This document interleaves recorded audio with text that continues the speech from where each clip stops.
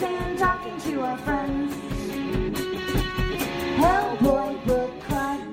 Hello, everyone, and welcome to the Hellboy Book Club. My name is John Salinas, and I'm here with... Aubrey Loveless. And I'm Danielle. And I'm Mark Tweedale. Whoa! Hey, Mark is back. Mark. Yeah, Hello. Second week in a row. Thank you so much, Mark. Yeah, it's going to be great. Hang on a minute, John. We're getting unconfirmed reports that Mark Tweedale's in the area. Mark, can you confirm these reports for us? Yeah, I'm definitely here. Back-to-back weeks. That's a rare I thing. feel like I put my hand up to my ear. Yeah, that was fun. Yeah. I like how you did that. The listeners couldn't see that. No, though. but I did that anyway. But you did do that. The listeners yeah. know that she did that. They can. It adds to the drama of it. It's like how people say that you can Am tell I? when someone's smiling over the phone. Well, thank you so much for joining us, Mark, for Hellboy Book Club this week. We have a lot to talk about. A lot, yes. Let's go right into our shouts-outs. Shouts outs. Yes, I have a couple things I want to shout out. If you use Comixology, I know Comixology isn't great, but if you do Okay. use it, all the Dark Horse titles are 50% off right now until the end of the I would month. actually like to point out it's not just Comixology, it's Dark Horse books pretty much everywhere. Dark Horse Digital is a great place to pick them up. Oh, there you go. Okay. Dark Horse So- Digital as well. So Right on. yes, check out Dark Horse Digital. All the digital comics are 50% off, so I'm definitely going to catch up on some stuff. Yeah, and take considering advantage of that. their digital ones are normally 50% of the price of the physical, it's like, down to 25 really. It's like super easy to catch up on all those omnibuses at the moment. I need to get that Kashi in hell. Yeah, exactly. Yes. So this is a good time to catch up on stuff and support the creators. I also want to shout out Skeleton Crew. Skeleton Crew. Ah, are they? Yeah, yeah. Are they book club members? Yeah, they're They're book club very nice members. to us. They are. I don't know if you remember a That's while nice. back, they sent me a little Hellboy I got with the we got the pancakes. yeah. No, that's right. They sent me one of those, and Book club members. Yes, and I always like to support their stuff because it's officially licensed Hellboy stuff. Mm-hmm. Mhm. So I recently got the field agent badge. I had to get one of those. I Oh, saw yeah, I that. wanna Yeah. get I need to get so, one of those. Yeah, it was Yeah. really cool. It came out. It's really nice. It's a well-made product. We were talking about Ryan Newell was like, which one are you going to get? Are you going to get the field director? Come on, or the- nobody wants to be field director. Well, I was like, well, I know Jerry got it. Jerry Jerry Turnbull. should be field director. Did Jerry Turnbull get that? Well, that is true. Well, though. He'd be but- the only good one. But Jerry had a good point in when Liz shows her badge, it's gold. It is gold. So he's like, this is the Mm. more accurate to the comic version. But I was like, no, you're the, but you should He's have the it. guy, You- yeah. You're the guy that should have Yeah. it. Absolutely. If anyone else should have one, it should be you, Mark. You should have the other field director one. You should, you Ah, have the other That's too field much director paperwork. role, right? I feel that would no, be too I much. feel like I would be deep into the paperwork. I would be Professor Okay. O'Donnell or Professor O'Donnell's assistant. Then you're the guy. Oh, yeah. Then you're the guy. That's the guy. Awesome. Yeah. So anyway, they always make great stuff. So definitely check them out. I'll link it in the show notes. I also had a shout out for Ross Radke. Ross Radke. Yeah. Book club member. Yes. We talked about it a little bit on Book Club members last week, or a couple weeks ago, but if you missed it, I got this amazing commission from Ross of Lobster Oh, Johnson. so good. I so got it for good. you. I got it for you, For Danielle. me. Yeah. I love it with- so much, Ross. Thank you with so you much. in mind. Thank you, because John. It kind of harkens to one of our favorite moments so Ah. far in the Hellboy series with the lobster. I have that page We have the page. It's because from, you got it for me. Yes, we have the Tanchi Zonyich page from Kaput Mortem, So good. where he all he has is the luggage rack to beat these guys with. That's And so good, though. That's what he uses. He's gonna take this luggage rack and he's gonna beat your ass to death with it. Yeah. So anyway, Ross Radke, always like to shout him out. He does an amazing job. Check him out. Check out his art. It's check out his so comics. Oh, yes, he makes so definitely. many cool comics. So they're Cannot awesome. wait to frame this. I'm so excited. I gotta say, there is nothing like the confelicity of someone else getting art and you just feeling great. Aww. Yeah. No, that's true. Yeah, absolutely. Yeah, I got to get the Hellboy he did for me framed. Oh, that one is so awesome. Yeah. That's a great one. Benny Decker, book club member, said, as usual, Ross killed it. Yeah. Oh, There you yeah. go. Well, yeah, Thanks, for sure. Ross. I also wanted to shout out Matt Strackbine, the letter hack. Matt Letter hack. Strackbine. Yeah. Book club member. That's Absolutely. This is another thing we talked about briefly on book club members, but it more pertains to this because last month was our 5-year anniversary episode. Yeah. And Oh. so Matt did a comic for that. That was so awesome. I was all giddy when he sent it to us. Yeah. Oh, that's so sweet. Oh, I thought the 5-year anniversary was end of this month, like around the 27th or so. Oh, okay. Well, then there you go. But he put the comic out to celebrate that, Very to celebrate the thoughtful. 5 years. Yeah. So It that is was really awesome, though, great. yes. He also followed it up with these other comics that he did after the con. This is another thing we talked about because he went to Heroes Con with some other book club members. They had a little Hellboy book club meetup there. They met Mark Laszlo. They met Jesse Lonergan and Cullen Bunn, and they were telling Matt was telling everybody that he knew Mark Tweedo, and, he was trying to spread that So rumor good. around, and then he wrote an apology comic for that, and then Mark said you A were tongue-in-cheek apology. yes, Yeah, yeah. and Yeah. Mark, you said you were more like a Professor O'Donnell, Yeah. so then he Well, did another he comic drew on me that. as Frankenstein, which, that is extremely flattering. Yeah. Oh, man. But you said you were more of a Professor O'Donnell type, right? So then Yeah, he had to and follow up as with a that flippant comic. comment, and then he went off and drew another comic with So me as good. Professor So O'Donnell. good. And he even included your the Nimue that Ross did for you guys. Yeah. I Yes. know. Wow. I saw Oh, that. Easter eggs. I caught that. Those little Easter eggs. He put my framing job on it. Yes, That's really- exactly. he Down to depicted the framing job. He Yeah, depicted that's the amazing. frame in there. No, it's really good. And Just so much awesome. I like how, like, like every time he shows us in the book club, we're always like in nice couches, and it's like a gothic looking room, and then like right outside the door is like that sterile office with Mark right That's so Yep. funny. Yeah. We have like an office building, and then in one of the rooms, it's just like a fucking gothic castle. He did That's capture so my hair funny. very That's accurately. pretty good. Yeah, Oh, that is yeah, true. yeah. That is true. Like, Yeah. That does a seriously, great if job. you saw a picture Yeah. of me yesterday, like the mad hair, I don't know. It starts That's off awesome. fine, and throughout the day, it just gradually rises. like a sourdough starter. Yeah. Sometimes it does a Tintin thing, sometimes it does an Astro Boy Aw. thing. It's all over the place. Awesome. But yeah, thank you so much, Matt. Those comics are they're just a delight. It's so Super- nice that Super cute and he sweet. does all this stuff for us. So it's really great. Makes our day every time. Yes. The last shout out here, something that I wanted to talk about with you, Mark, was Last shout out. oh, we've got so much more to talk about. We really do. But the graphic audio series, Yes. right? Graphic audio. So you want to explain this a little bit, Mark? So, Graphic Audio made a deal with Dark Horse to do a bunch of their comics as audio dramas. They did the Harrow County ones a while back that we were talking about on the other channel. Yes. And now they're doing Hellboy. Now, the Hellboy ones are going to be written by Christopher Golden. There's going to be 3 of them. They form a trilogy where there's like all different series, but there's an interrelated element across them. So Nice. it's a loose trilogy. They spin right out of Hellboy in Love. So when you get to Hellboy in Love, you'd read that. You go into this trilogy of audio dramas. A new character will be introduced in the audio dramas, and then that character will pop up in the comics later. Oh, nice. That's Wow. cool. Yeah. It's going to be so much Yeah. fun. Yeah, I'm really excited for that. We'll Yeah. definitely have to do some episodes about that or talk about it maybe as it's ongoing. Well, Maybe I'm, we Yeah. can line that up. Yeah. I'm excited about it being a full cast recording with sound effects and everything. Yeah. Yeah. Yeah. That's another thing that we didn't mention. It's not just an audio book. It's like a whole. Oh, yeah, it's a drama, proper audio drama. Yeah. I've listened to the first 2 Sandman, and those things are great. Nice. Mm. Full cast, sound effects, everything. It's just, yeah. So I'm really Yeah, excited about this music and the whole Hellboy. works. Nice. So Scott McCormick is the director of these, and he's also the voice of Hellboy. Nice. Yeah, Nice. I reckon it'd be great to talk to him sometime because he's awesome. I reckon that as well. Oh, let's do that. Yeah. We'll I second definitely- your reckon. Yeah. Yeah, Maybe we can like line that up with their release.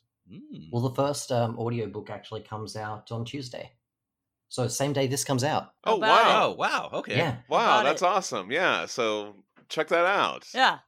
Man, we got to come back Yeah. and talk about that. All right. Anything else? sorry, there was one other thing.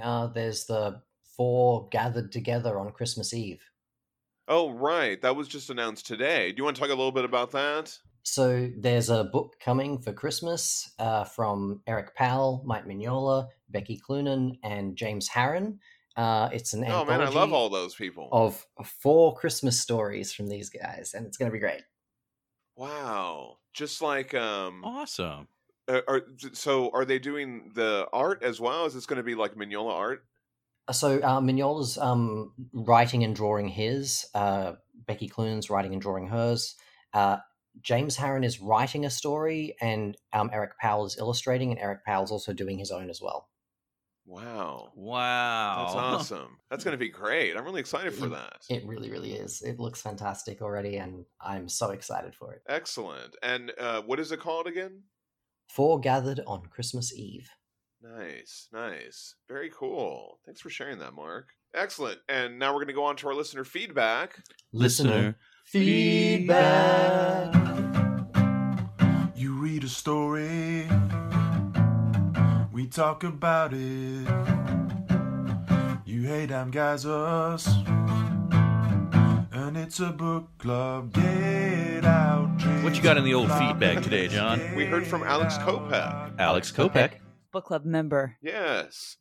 Alex said, I wanted to talk a little bit about the Hellboy video games. This is something we haven't really talked about too much. But there's a new one coming out. We have talked about this. We've talked about it in the broadest sense that I couldn't even get into the first part of the game. We talked about it. I remember we talked about it. He said, I recently picked up a copy of Hellboy: The Science of Evil. I've yet to complete it, but I am through most of it. So far, I've enjoyed it for what it is. I really like hearing Ron Perlman as Hellboy, and I'll take that whenever I can get it. Easter eggs like the alien are a fun addition. I like the music, which is very reminiscent of the first movie. The combat is the thing that kind of makes it a drag. I also played Hellboy Dogs of the Night on PC. I didn't even know about that one. Wow. And a PS1 port. Unfortunately, the port is awful. It leaves a bunch of things out that was in the original version, so stay clear of that if you can. However, I recommend the PC version if you get your hands on it. It's hard to come by, but there's a few on eBay. I had a lot of fun with it. It has some pretty dated graphics and tank controls, but what tank controls. But what really sets the atmosphere is the music is awesome. It always stuck in my head. The game is a survival horror with puzzles and some combat. Every so often you hear a boom when you kill an enemy. It reminds me of older Resident Evil games, so maybe you'd enjoy it, John. Those older ones do have the tank controls, right? Yeah. Funny enough, I've always described a perfect Hellboy game to be like the newer Resident Evil remakes, mixed with some of the new God of War combat. I would love that. I would love a Hellboy game in the vein of the Resident Evil games. They could just totally rip that off, man. Yeah. Oh my god, that would be incredible. I wouldn't mind that at all.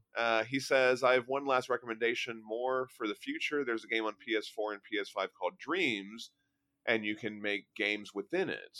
You might have heard of someone making an Avatar The Last Airbender game on there. Well, a guy named Arman Sultan is making a Hellboy game on there, and it looks terrific so far. Right. He streams a lot of his progress on YouTube, and it's really cool to see what he has accomplished so far. His brother Ahmed helps with the concept designs, and I help tie in stuff from the BPRD comics, which is a little bit of an ego boost to me when my fiance compared me to Mark Tweedale. We have Mark on the... That's awesome. I highly recommend checking that out. Apologies for the long one, Alex. No, we love it, Alex. We love it. I love that rundown of all the games, too. No one's ever talked to me about these older ones, Dogs of the Night or whatever. I didn't know about this thing. So I guess Dreams is a game where you can just make... Have you heard of this? I have never heard of it, but I don't have a PS4 or 5. Right. Okay. That's interesting. We also heard from David Kroll. David Kroll. Book club member. Mm-hmm. Yes. He said, hi, Hellboy Book Club is fun. Since getting a copy of Hellboy the board game, I've been playing the case files, painting miniatures, and rereading the comics. At some point, I tried your podcast and enjoyed it. Nice. I started from the beginning, and I look forward to catching up. At the risk of mansplaining, maybe you didn't know this, and you will find it interesting. In the Iron Shoes, they mentioned the vampire cat of Kyoto, amongst other things, is likely referring to the giant rat of Sumatra.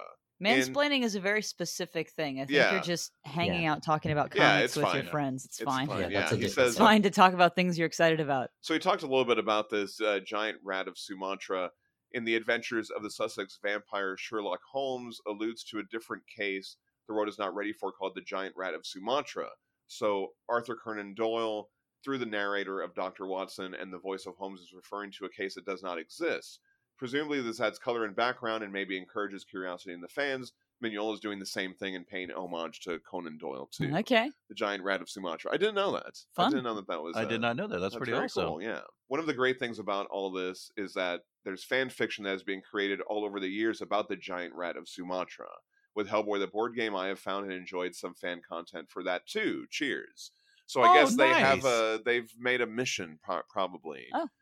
For the giant rat of That's fun. Sumatra, or fans have made one. I actually saw something today by Mantic Games that they're releasing more, for the role playing game and stuff. Oh yeah, like they're more releasing little, some modules. yeah, and stuff like that. Yeah. So that's Cool. cool. There's a Hellboy fan called Zach Davison, and yeah, he has a book on the supernatural cats of Japan. Oh, okay. Yeah, he has been like wanting that vampire cat mention. He keeps on bringing it up, like, oh, I need that story. Like, Yes, the Vampire Cat of Kyoto, right? When are they going to do that? exactly.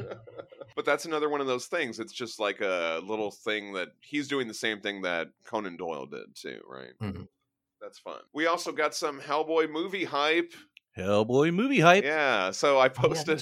that's Thanks, Aubrey, for that. Okay.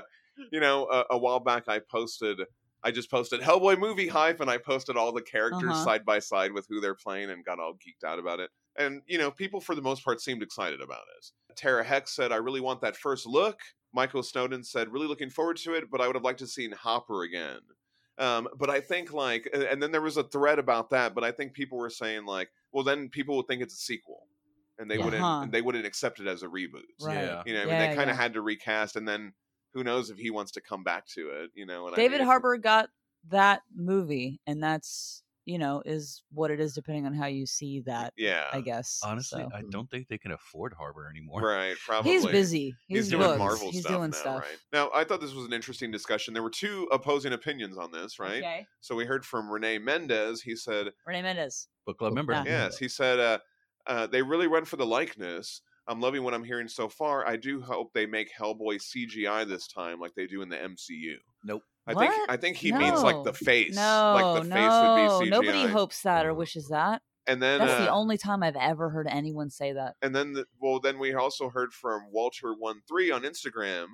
He said, "I really hope they go for a full prosthetic jaw, among many other practical things. effects. Oh, yeah. Always better. If they gave me the big Mignola jaw, I would be so happy." I was wondering what you guys think about. I mean, they're probably just going to do makeup, less CG right? in general in Okay, well, movies. I have no problem with them making Hellboy CGI, but I just don't think they have the money for it to look Right. good. Yeah. So I would rather them go prosthetics because that would look better. Yeah. Now, I mean, Yeah. if they had Marvel money, maybe. I feel like Right. even if prosthetics and practical effects cost more, you should still do them. Yeah. You should still do them. I think with horror, it's such a tactile genre that if you have a character who's like you could there's two ways it could go. That I see it like either being like too stiff in order to try and be realistic and looking bad because of that, or having that like just too much motion going on and like just being a distraction. Like it's really, really hard when a character is very close to looking human but not quite human to make them look like a part of their world without spending massive amounts of money. I mean, I even had problem with They did in it the with first Thanos, Avatar but I think film. they spent like a shit ton of money Oh on it. yeah.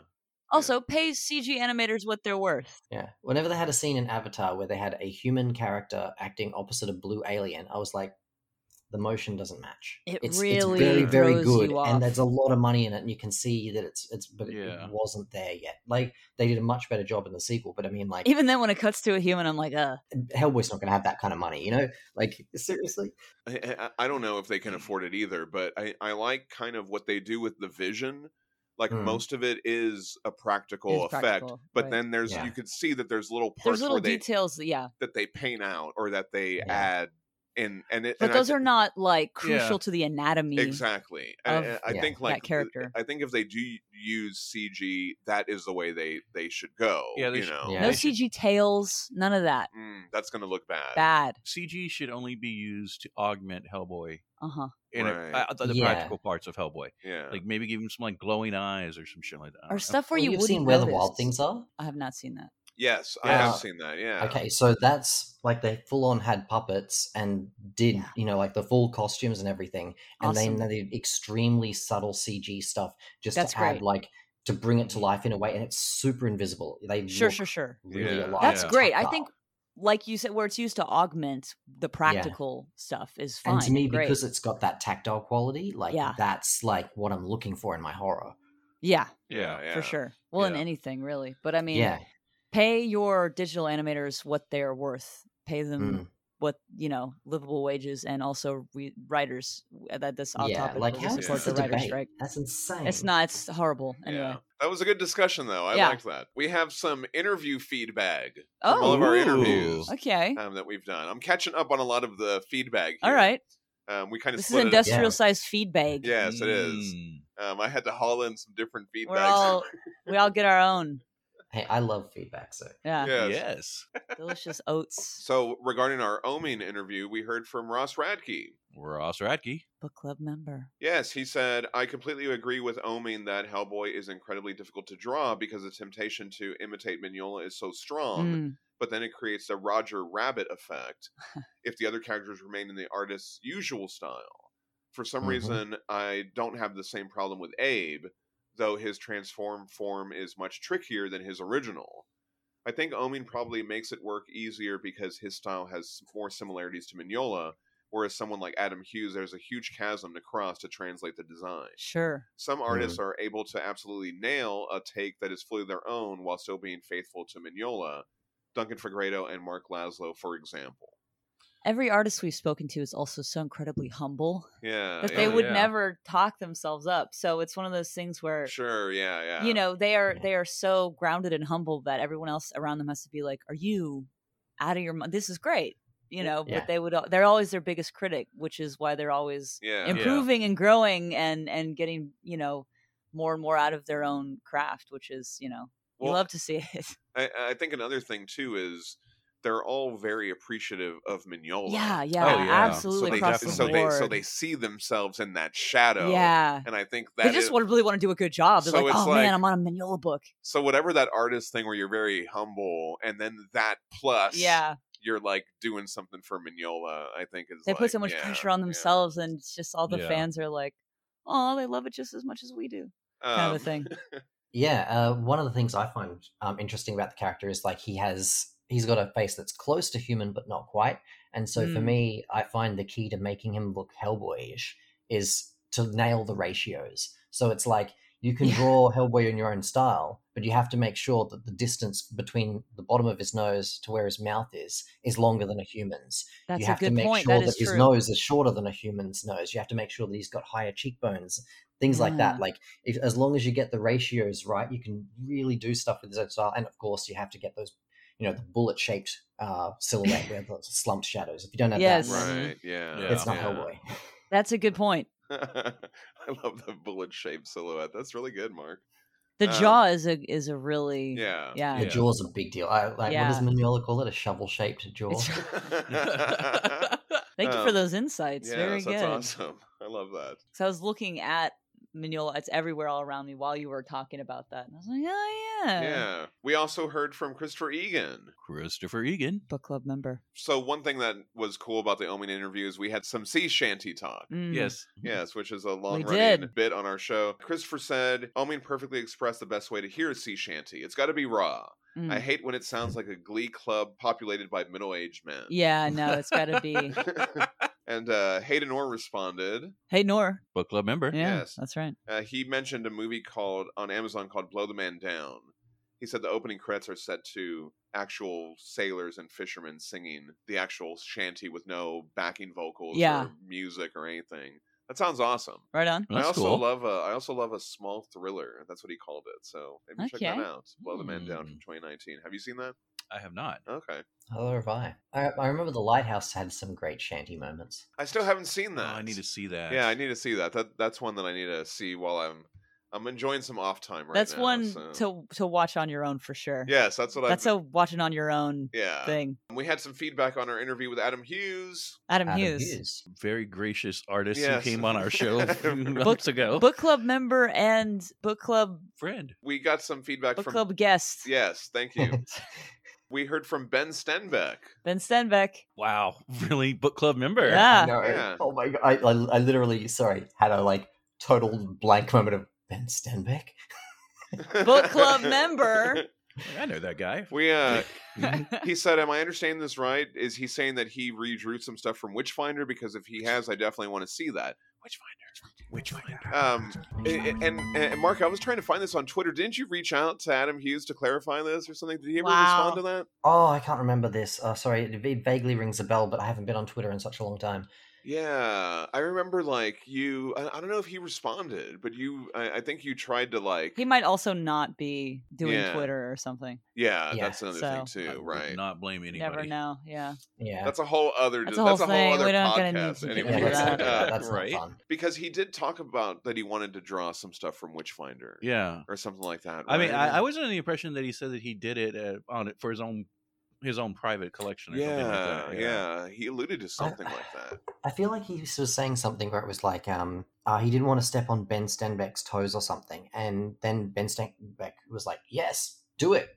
Yes, please, I want to see it. I think Yeah, that, so but I can't remember the details. I'm probably putting words into people's mouths. And, if Adam would have shared any of that, we would have definitely seen it. So Yeah. We also heard from Ryan Yule. Ryan Yule, Book club member. a lot of heavy hitters today. All your All favorites, your favorites are are back. back. He said, "What a great fun interview," and he shared a Pauline Raskin concept piece that Adam did. He said, "I didn't realize she was wearing cowboy boots in the story until he mentioned it. You can see it more Oh. in that concept piece, Nice. but he did talk about all his like backstory for the character that he created and all that stuff. I It was thought really that cool. backstory was great. Yeah, we also heard from Ross Radke. Ross Radke. Book club member. Mm-hmm. He said, I want to see that Siren comic. Remember he mentioned that? Oh, that yeah. He wanted to do this Siren. He had this idea. Yeah. I feel like artists like Adam Hughes, who earn their bread and butter drawing sexy ladies, often have their overall technical drawing skill and storytelling craft fairly overlooked. It was great hearing him share the amount of thought he put into the background details and characters. Maybe by people who aren't familiar with his work, Right, and maybe yeah. just like see it in passing. Well, I mean, it was just... it was nice getting the insight on Yeah. him. Yeah, he does put Yeah. a lot of thought into this. Absolutely. He looked up the historical fiction stuff of the Krampusnacht and put those little details in there, and yeah, that's amazing. We got another one from Christopher Egan. Christopher Egan. Book club Back member. again. Yeah, Another that's one. right. He said, "Such a great interview, damn guys. I was finally able to get to it today. Having my back go out and doing the stay-at-home dad thing has been hellish this week. Jeez. This was a top-tier mood booster. Aw. Man, having your back go out, that sucks. Yeah. That's like the worst ever. So Mm. yeah. Hopefully you're Yeah. feeling... That was a couple weeks ago. We hope so that you're hopefully feeling You're better. feeling better now, but I'm glad you enjoyed the interview. We got a lot of feedback from you, Mark. Oh, oh, Oh God. yeah. What did I say this time? You said, what did you say? let me see. All right, Mark Tweedell. Book club Uh, member. Guy, I guess. Mark Tweedell said, "I imagine the X-Files and the Hellboy universe would be very different, given that the BPRD is a publicly known paranormal investigative body. Scully would have fewer reasons to be a skeptic, so I imagine she'd be a believer in the paranormal things that have been verified or could be related to verified things." Okay, I feel like this is a perfect opportunity, though, to drive Mulder absolutely fucking crazy, because Oh, yeah. to have him be Absolutely. like, "Scully, what if I'm fucking telling you a secret government body that investigates this shit, and I'm being kept in the fucking basement? This is my whole fucking career, and you guys are just fucking gaslighting me all this time." And Scully's just rolling her eyes, and she's like, "He's just some guy in a costume. What are you?" She doesn't believe. She's like, "Mulder, if the U.S. government had something like this, Right, we would she know would- about it." And he's like going crazy. You can see he's about to fucking lose it every second of that episode. It would be so Yeah. good. I would love that. I think that would be amazing. This is actually incredibly relevant to the book we're about to read. We're going to talk more about this dynamic later. Yes, Okay, yes. We'll talk about this. Awesome. I do have a note about that. I just think it would fit so perfectly, because it would be like poor Mulder would just feel so gaslit, and Scully would just be rolling her eyes the whole time. Like, It I don't know. would just push the comedy that much further. she'd be like, Yeah. "Prove it," and he'd be like, "I can't. Here's a badge." And she'd be like, "He could have made that anywhere, whatever." I don't know. Yeah. It would be, I don't know. It would just, I would love that. Mark Tweedell goes on to say, "Oh, okay. So Mark Tweedell is basically writing a script here for Mulder and Scully, Okay. and Scully's saying, 'Mulder, there's never been a recorded case of a mummy's soul infesting someone.' Mulder says, 'I don't know. I heard this one time the lobster bumped into something like that in the 30s. For the last time, the lobster isn't real.'" Mulder would be a huge lobster fan, Yeah, for I would sure. totally see that. You For heard of sure. the lobster too? They would bond over He would that, hold up honestly. his like issues of Oh, yeah. the lobster, He and would have they'd like be all loose. he would have one of those cards behind his badge. Yes. Or Yes. something. Yes, absolutely. So good. Mark Tweedell goes on to say, "Oh my God, hearing how much Adam Hughes loves Witchfinder, I need him to draw Sir Edward and Sarah Jewel one shot now. We all need that. Yes. Oh yeah. What a We all great need idea. What a great, because we've been Can you saying that imagine we him need drawing like Sarah Jewel? yeah. Amazing. That would It'd be be so good. cool. Mark Tudor also said, I love that Adam Hughes reminds us that Duncan Fegredo is a patron saint of Hellboy. It's so true. He did say Mhm. that. Absolutely. I really liked how he talked about. I mean, first of all, he admitted that he was like, at first I was like, anything that Mignola's not drawn, I'm not going to read that. He's like, Mignola's the only one that's it. And then he was like, and then he came back around and read some of it, and he was like, oh my God, I've been missing out on all this He stuff. came Yeah. around. What an incredible journey. And Yeah. so hopefully maybe some people who listen to that went on a similar journey. Yeah, that's cool. That was a great story, I think, that he told. Mark Tweedle also said, hashtag wide Hellboy. Why?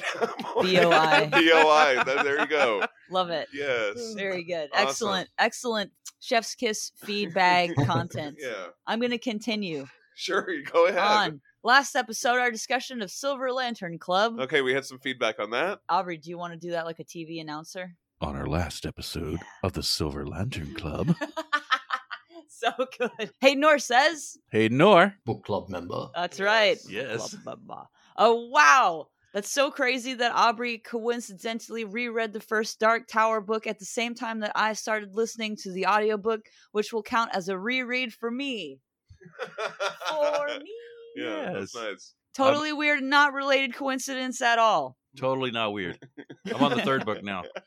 Anyways, Yadtovich should absolutely get a miniseries where he just drinks and hunts werewolves. Yeah.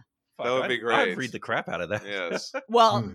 Hayden goes on to say, I'd read the hell out of that. Oh, synchronicity. Yeah. Also, I love that you guys brought up Peter Stump. His story has always been interesting to me, and I've always thought he would be an intriguing historical figure to use in a horror story. Think Vlad the Impaler, but for werewolves. Yes, that's exactly what it Mm. was. Yeah, Okay. we did talk about that. You missed that discussion, but it was but you're probably happy that you missed that discussion. It was very gory. The Beast of Jevyadan gets used as a major historical werewolf plenty. It's time for a more Wolfman type of historical fiction type of dude to pop up in stuff. Nice. All right. Thank I'm gonna you. turn this back over. We also heard from Drew Campbell. Drew Campbell. Book club member. You Yes. know it. Yeah. You know it. He said, I thought the cameo at the start of issue 5 was Chris Robertson. Okay. So I said it was Christopher Golden. Now, Christopher Golden and Chris Robertson look kind of Sure. similar. They're both older white dudes with beards. Right. with gray I'm beards. sure that they would agree with that. But Drew's probably right because Chris Robertson co-wrote that. And I think I might have accidentally said Christopher Golden Sure. on the podcast. So if I did say that, Whomst I'm amongst sorry. us is not accidentally. there's a said lot of Christopher Christophers going Golden. on Oh, this God. podcast. That's So, right. There's a lot of anyway, Christophers, I'm to be sure. fair. I'm sure. Mark, do you have this issue? I do. Not necessarily with them specifically, but just I constantly say the wrong name and don't even notice. But anyway, Yes. My yes. grandmother calls me like 4 different names before she gets to mine, so I think it's fine. yeah. We also heard from Jerry Turnbull. Jerry Turnbull. Book club member and That's right. bureau leader. Yeah. Field director. Yeah. Field director Jerry Turnbull. Yes. This scene reminds me of American Werewolf in London, where David wakes up in the wolf enclosure after his first night of carnivorous lunar activity. We didn't Oh, talk about wow. that at the very end. Yeah. Yeah, they find the werewolf guy in the zoo, and we didn't even mention that. But yeah, I'm sure that that's an exact homage. That's an to that. homage. Yeah. That felt like a very direct one. Yeah. Yeah. Thank you, Jerry. Jerry's always got keen eyes spotting Yeah. things that. Yeah. I always loved his insights. Jerry also says, What'd he say? I'm not going to convert anyone about the Hobbit films, but it's only one book and should be one film argument doesn't hold any water. Ah! The book takes place over a year and goes from the Shire to the Trolls, Rivendell, Goblin Town, Gollum's Cave, get chased by wargs, saved by eagles, spent time with Bjorn, travel through Mirkwood, get captured by the spiders, imprisoned by Thandril, end up in Lake Town, meet Smaug, and then there's a honking big fight with 5 armies, and then on the way home, there are more hardships and adventures, and the true ending of the book happens around another 6 or 7 years later when Gandalf and Balin return. I know. I don't think any director could make a decent film out of all of that in just one movie. Does it need to be 3? That's my question. Yeah. Does Well- it need to be 3? Or is this there's something we're both missing? Should this have been a limited series. Oh, so there was like a a whole high okay. quality Oh. series I didn't wanna- on HBO or whatever they're calling I it didn't now. want to include the whole thread because it would have taken forever, but there was like 19 more replies from I believe it. from I believe it. This is a polarizing topic. Hayden Orr, Christopher Golden. See, I was going to say Christopher Golden. It wasn't Christopher Golden. It was Christopher Egan. Christopher Egan. Remember. They also replied in there and talked to Jerry about the Hobbit and how. Sure. But again, I think A lot of that shit doesn't I even don't know need if to you fucking mentioned be in this, there. but I don't know if you mentioned this, but Guillermo del Toro was supposed to do a Yes, he we did was talk supposed about to. that. Yeah. 2-movie Yeah, one. yeah. And so maybe that would have been the right spot. But somebody in the thread did say it should have been Limited the Amazon. series. It should have been the That Amazon. should have been the thing. Yeah. So who Anyway. knows? I mean, I don't go back and watch those movies, but I will say I'm glad they exist because that made the music exist, and I listen to the music a lot. Okay. Oh, Like- all right. Oh, I just listen to it when I'm working all day. Like Smaug's Nice. theme, especially, is just so good. Smaug. Is that did they get Howard Shore for those movies as well? Yeah, Nice. Yeah, he did And we great do have stuff. that footage of Benedict Cumberbatch slithering around like a big gray worm. That is Which I wonderful. love. which I is love comedy that. gold. But for me, I don't know. Like I love the book so Yeah. much. That's my jam. I have an annotated version, and that's what I want. I just It's want great. the No, that's what I'm saying. I That's wanna what read the I'm book to the saying. end. I love it. I love that book. I love all of those books. I fucking have read the Silmarillion. I can't even tell you how many fucking times. So I swear I've read the Flies and Spiders chapter like more times than anything. oh, yeah. I really, really love that chapter. Yeah. We have another audio clip. Ooh, audio clip. Yes. Ooh. So this would be the prequel. Oh yes, to the one that we had last week. You're right. You're right. This is Robert Newnham. Ooh, Robert Newnham. Book club member. And voice actor. Let's hear it. Hey, you damn guys. This is Robert Newnham. You've mentioned before that sometimes people send you voice recordings, so I thought I'd do that. I've been gradually working my way through the previous episodes, and it's been fun, since I don't know anyone else who reads Hellboy. And the same goes for the Baltimore episodes on the other podcast. Incidentally, if you plan to read through the entire Outerverse, I can't tell you why, but I'd recommend not reading Lady Baltimore and Tales from the Outerverse until after you've finished Joe Gollum. For reasons. There's also a short story called Joe Gollum and the Copper Girl that's easy to miss if you don't know about it. Anyway, drunk Edward Grey was hilarious. So was the running joke with him and the Heliopic Brotherhood, who he finally gets his revenge on over a century later when Hellboy wipes out the Osiris Club. The rest of the Silver Lantern Club don't share his history with them, so it makes sense that they'd find his obsession a bit exhausting. It's nice that he has friends now. He definitely needed that after spending 2/3 of Witchfinder gradually getting more and more miserable. Not that you can blame him, he's been through a lot. And in about 20 years, things are going to get much worse for him, so he needs to enjoy this while he can. So, the Enchanted Wolf Pelts. Sorry if I'm pointing out the obvious here, but I think Simon was implying that they got them from Gustav Strobel. I love that part in City of the Dead where Sir Edward takes a jab at Strobel and calls him a garden-variety necromancer. It's in that same story that the Heliopic Brotherhood kidnap him and take him to the same lair they find in issue 5 of this series. That was in 1882, and I'm guessing at least a decade has passed since then. I don't know, it doesn't give us dates, but I assume this series has to take place at some point in the 1890s. Really looking forward to the British Paranormal Society. I don't have it yet, hopefully I will by the time you do the episode. A couple more things. First, sorry to bring this up, but you might have been confusing Shakti the Bad Vril with Shakti the Jedi Master. Also, if you can get hold of a copy of last month's Weird Tales, it includes a Hellboy story by Mike Mignola and Christopher Golden. That's issue 367. I did get that copy. And lastly, this isn't really Hellboy related so much as it is to do with comics generally, but if you're not averse to digital format, then I'd just like to say check humblebundle.com regularly. It's incredibly useful. They do comic bundles sometimes, and that's how I got most of my Image comics. Right, I'm going to go now. It's 7 in the morning. Hope I didn't bore you. Looking forward to next month. Oh, and by the way, don't worry if you get my last name wrong. Almost everyone does. We want to get it right, though. Robert Newnham. Yeah. That was awesome. Thank that was you. fantastic. Yeah. We Oh, love man. I feel like my those. ears have just drunk a really nice coffee. Yeah. Oh, yes, Something yes. really relaxing and good. Yeah, that was a great way to describe that, Mark. Very, very good. Thank you for sending that. Please send more. Yeah. Excellent Yes. stuff. Yeah. Excellent. Yeah, and thank you for pointing out exactly where we had seen that layer from. Remember, we were trying to figure that out. Yes. And I was also trying to figure out when that took place. There are no years on Silver Lantern Club. I was No, also they're not. thinking, like, yeah. What do you think, Mark? Is it 1890s or whatever? I would say 1890s, just because the one story that's referenced, I think that was like 1891 or 1890. It's that story with where they have the frozen wasteland. I can't remember its name now. Oh, right. That was the Christmas story. Yeah. The Great Winter or something. And so that's already happened prior to one of the Silver Lantern tales. So Okay. I'm assuming, I don't know. I figured they're all just jumping all over the place in like a 10-year period. Right. Right. Yeah. Lastly, we heard we got another one from Christopher Egan. Another one from Christopher Egan. Yeah. Still a book club member. Still Yeah. a book club member. He's got a gem here. We were talking about what would happen if we fed all of our episodes into an AI machine or Boom. whatever. Oh, Hatred. He said the episode title would be Hell Beans on the Pronunciation Lobster. Great. There you go. I think that's pretty good. See, but we don't even need an AI. I'll we destroy just have Christopher Egan do it every for us. AI. no, I swear if that was allowed to happen, you'd press play and it would summon demons. Yeah. That's the only correct It's use a of very it. bad idea. Of We it. should prevent it from ever happening. Yeah. So- Now it's called What Do You See? What Do You Say? All right. Go ahead. I rewatched for the billionth time Glengarry Glen Ross. Love Oh. that Fucking movie. love them. Alan So Arkin, much. yes. Alan Rest in Arkin. peace. R.I.P. Alan Man, Arkin. he's great. And I lo- saw it's one of my favorite movies of all time. Yeah, it's Glengarry. incredible. Don't have you seen that movie, It's Mark? a wonderful comfort movie. No, I haven't. There's way too Oh. many movies I haven't seen. Yeah. It's a play. They turned it into a movie. It's fantastic. Yeah, It's it's one of my really good. favorite movies. Alan yeah, Arkin. it's one of my favorite movies of all time, and So Alan good. Arkin is so great in that It's movie. great. Anyway, go ahead. Boots, yes. I also watched Little Miss Sunshine.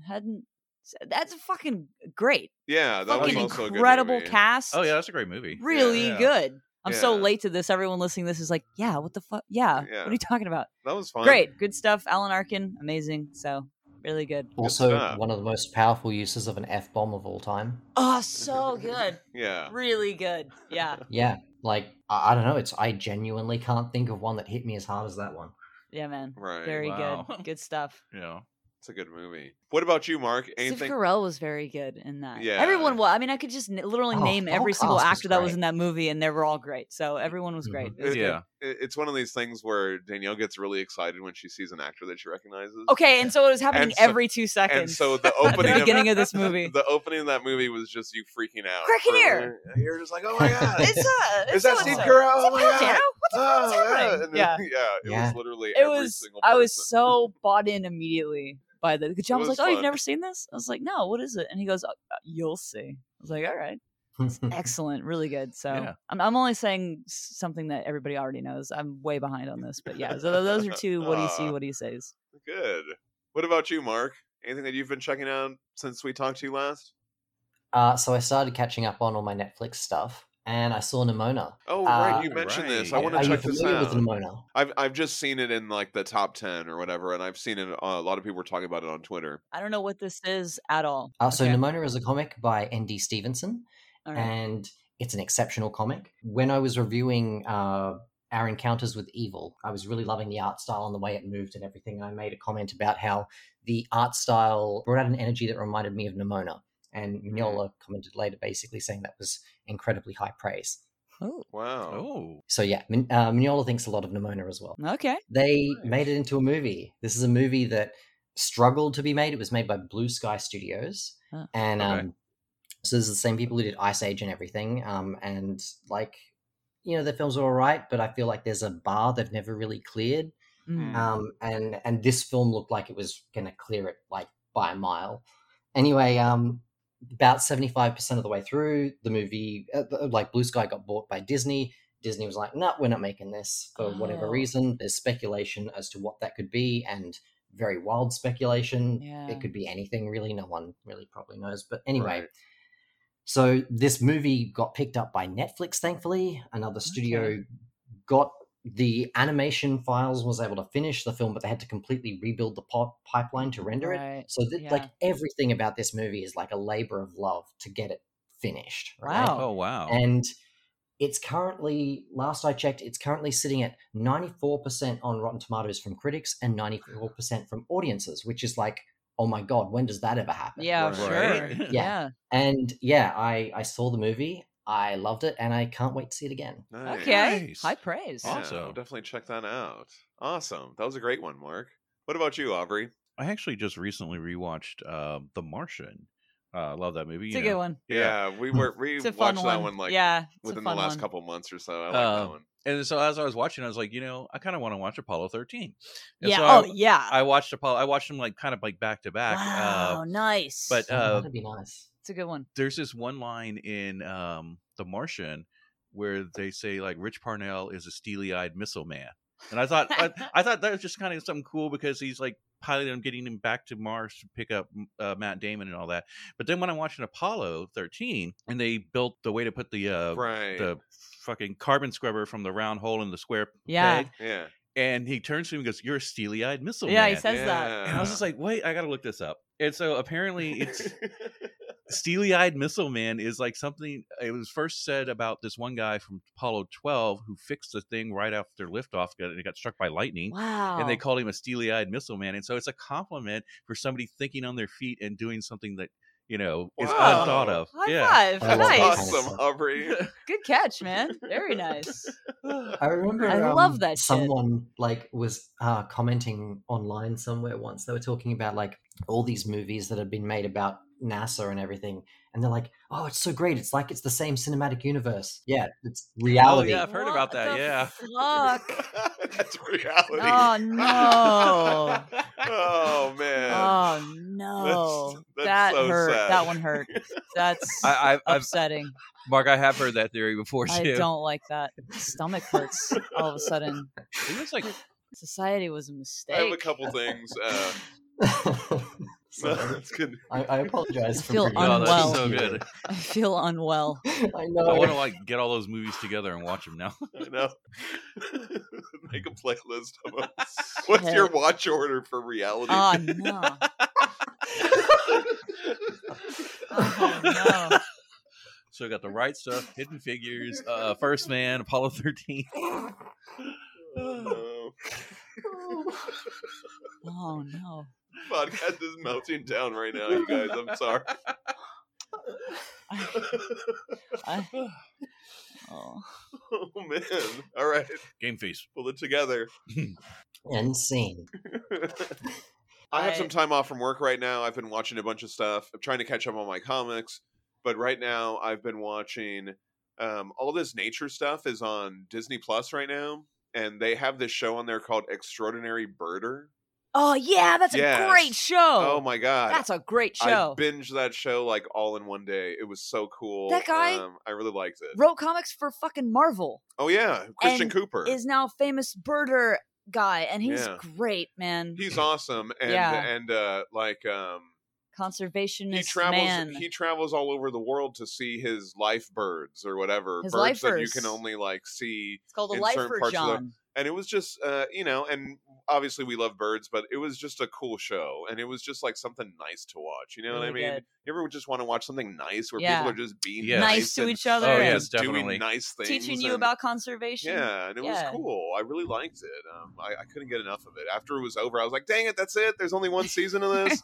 But anyway, there's also some stuff about. You were talking about The Martian. I watched a Mhm. documentary on the Mars rover. Oh, cool. That was Right. really incredible. Yeah. I really enjoyed it, and just stuff like that. There was like a James You Cameron watch one. James Cameron goes to the ocean. Goes into the deep, Goes- he aliens of looks the at- deep. I was like, Oh, I I've walked in there seen and I that. was like, "What are you doing?" And he goes, "I'm watching James Cameron look at a bunch of weird shrimps." And I was like, "Awesome! Rewind it. Let's Yeah, do this. I'm yeah. in." Yeah, so I've been watching a bunch of that stuff. We watched Independence Day for Well, yeah, it 4th was of July. July Oh, 4th, you gotta and we watch have to watch that, Independence Day. Same. I so- watched yeah. the special edition version. I Oh. like to watch the theatrical version. I do have special edition. I Yeah. have watched it. I just prefer to watch the theatrical Yeah. version. Oh, yeah, no, I mean, yeah. I get everyone's it. seen Every that. once in a while, you got to revisit it. I always notice something new. One of my favorite things is Robert Loggia saying "My God," Yeah. and I thought he said it once, but Danielle pointed out he says it twice. No. 3 separate characters say the phrase "my God." But I thought He he does says, say it twice. He but does. he says it twice. I No, only you're thought right. he said it That's once. right. Yeah. No, yeah, that's correct. But He does. somebody He says else it says twice. it the third time, I think. Bill Pullman says it. Obviously, Jeff Goldblum says it. But yeah, Robert Loggia says it twice. I think he says it twice. Yeah, he Anyway, does. So good. I pointed that out, and I was next like, 4th I of felt like July, a fucking genius. Yeah, next 4th of July, we'll make a count of it. My God. And then I did something today that I haven't done in a long time. I went to the movies and had a double feature. Yeah. Ooh, I what'd went you in- see? I was at work. John went to the Yes. theater. I went and saw 2 movies. Two movies. I usually don't do that. He went to specifically to see AMC sensation Nicole Kidman. Yes, I went to go see that. You don't have that, I think, Mark. You don't have the AMC commercial. Yeah, well, why wouldn't with she? the- Isn't she Australian? I don't no, like the theaters that I go to are boutique theaters, and so like when you go into them, they generally don't show ads. Yeah, Okay. Yeah. Very nice. So it's I like don't- you go in, you see a few trailers, and then the movie starts. I went to go see, first of all, ad sensation Nicole Kidman, and also Somehow, heartbreak feels good in a place like this. anyway, Why it's does she this have a commercial. Bostonian accent? I went to go see Transformers: Rise of the Machines and The Flash. Wait, Don't you Rise guys- of the Beast? Rise of the Beast. There you go. I already forgot about I forgot what the name was. So I purposely went to go see those movies because I knew you would have no interest in seeing I those. did not want to movies. see them. And I wanted to check them out. I can understand that. And I just wanted to see them because I like watching this kind of stuff. And so I'll give a spoiler-free review of both of Okay, these movies, really great. quick. I'll make it quick. Transformers was awesome. This is what I will say. This is the movie that we've been wanting. This one. Mm. Even more so than Bumblebee? They take everything that was good. It's a sequel to Bumblebee, which I Okay. didn't even realize. And they take everything that's good about that movie, and that's the movie. You know what I mean? Like, it was really good. The human characters aren't that annoying. They're pretty good. But you get like the Transformers. They look like the toys. You know what I mean? They look like the Nice. toys. They're doing Transformers stuff. Like 20 Um, years too late for me. It's the Yeah. same kind of. I've been hurt. Well, it's the same kind of movie where it's like, oh, we got to get a thing, and if we don't get the thing, then fetch quest. then this thing is going to happen, and then that thing is going to happen, and then all the things, and Sure. then but if we get this thing, then we can do another thing. It's that, which is fine. I mean, but it was great. It was so good, and yes, it probably is late Too for a bad lot they of fucked people. it so hard. But I would say if you're going to go see it, I want to rewatch Bumblebee. Like it made me want to come home Okay. and rewatch that because it I was really really enjoyed good. Bumblebee, and I saw that one only because there's a video essayist, Lindsay Ellis, and Love she her. did a series called The Whole Plate about Transformers, breaking it down in terms of like feminism and all this kind Oh. of stuff. It's a really great series. Like it's so good, and she basically loves how bad the movies are in their own way. And it's So bad? like but when she saw Bumblebee, she enthusiastically recommended Bumblebee. So I was like, okay, well, was now I have good. to see it. Yeah. And I It was really good. liked that one. The Rise of the Beast is a difficult one for me because Beast Wars is my Transformers. That's the one that I Yeah. like. Right. And Right. I'm like looking at these things, going, that's got machine bits all over it. That should look like just a gorilla. It's Right, just right. it's too far from what I love. And I like it's especially because Beast Wars is so much more sci-fi than the other one, like with the whole time travel element and everything. And Right. Yeah. I don't think any of that's going to be in there. So I've No. started to realize I have a limited time on this earth, and how I spend my time is kind of like, Yes. do I really want to do this anymore? I have to move on from it. Yeah. I have to move on Yeah. from it. there's and some it's- things too that I'm happy to leave as memories. I just got to move Yeah. on from Well, this. Anyway, I thought it was pretty good.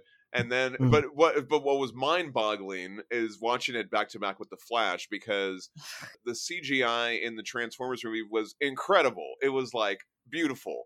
And then that was the worst part of the Flash. I thought was the CGI was pretty terrible, like throughout the That seems to movie. be general consensus. And whatever problems you have with Ezra Miller or whatever, the movie is like it should work. The like if you didn't have those issues with the actor and if the CGI wasn't so bad, everything like should. But it just anyway, the CGI is bad in that movie. There were some fun moments. I'm a comic book nerd and I geek out over shit, so. There are definitely the geek out moments and stuff like that. And some of them were good and some of them were bad because the CGI was bad. You know what But I people mean? are also saying that it's not a cohesive movie. Like, it's not a movie. You can it's nothing. definitely see. It seems to be a jumble of parts. Yeah, it is kind of that. But within the jumble of parts, I there have are my some good own- moments. It reminds me a lot of Batman versus Superman. Right. It reminds me a lot of that Yeah. movie because it's just like there's all the things that you like, but Yeah. they don't do it the right way. And again, that just doesn't seem Mm. like something I'd be willing to go to the theater to Yeah. see. Like, the theater experience is like, it's a lot of bullshit to sit and watch a movie. And so, like, it's got to be like something that Sure, I'm really invested in, or else it's just like whatever. So the movies that you're talking about, I feel like a couple of months from now, you're going to have this on in the living room anyway. Yeah, You know, so I'm going to be doing something and I'm going to kind of like, you know, Yeah. I'm going to absorb it one way. Or the other. So it's not like I just feel like schlepping to the theater and sitting in the theater Yeah. and all this stuff. It's like it's going to be here in a couple months Sure. in my living room, no matter what I say. So Yeah. I just had the day off, so I was like, no, I'm that's just gonna go fun. do That's this. cool. Yeah. If you've got a I day wanna off go and do you're this. just like, fuck it, I'm going to the Yeah, theater. I That wanna sounds go like do a that, fun, so. cool, Anyway, relaxing, that's fun what I day. do with my day to day, Yeah. and I don't regret it because it was still Sure, whatever. You know what I For mean? sure. Yeah. Support I mean- your theater. I don't know. Or Yeah, I Cinema's love Or back. don't, or I whatever. don't know. Cinema's Who back. We're cares? back, baby. We're so back. Yeah, cinema's fun. I love going to the movies. And now we're going to go on to our book club episode for the week. And this week we're talking about British Paranormal Society, Time Out of Mind. This is a 4-issue series that was published from April to October 2022.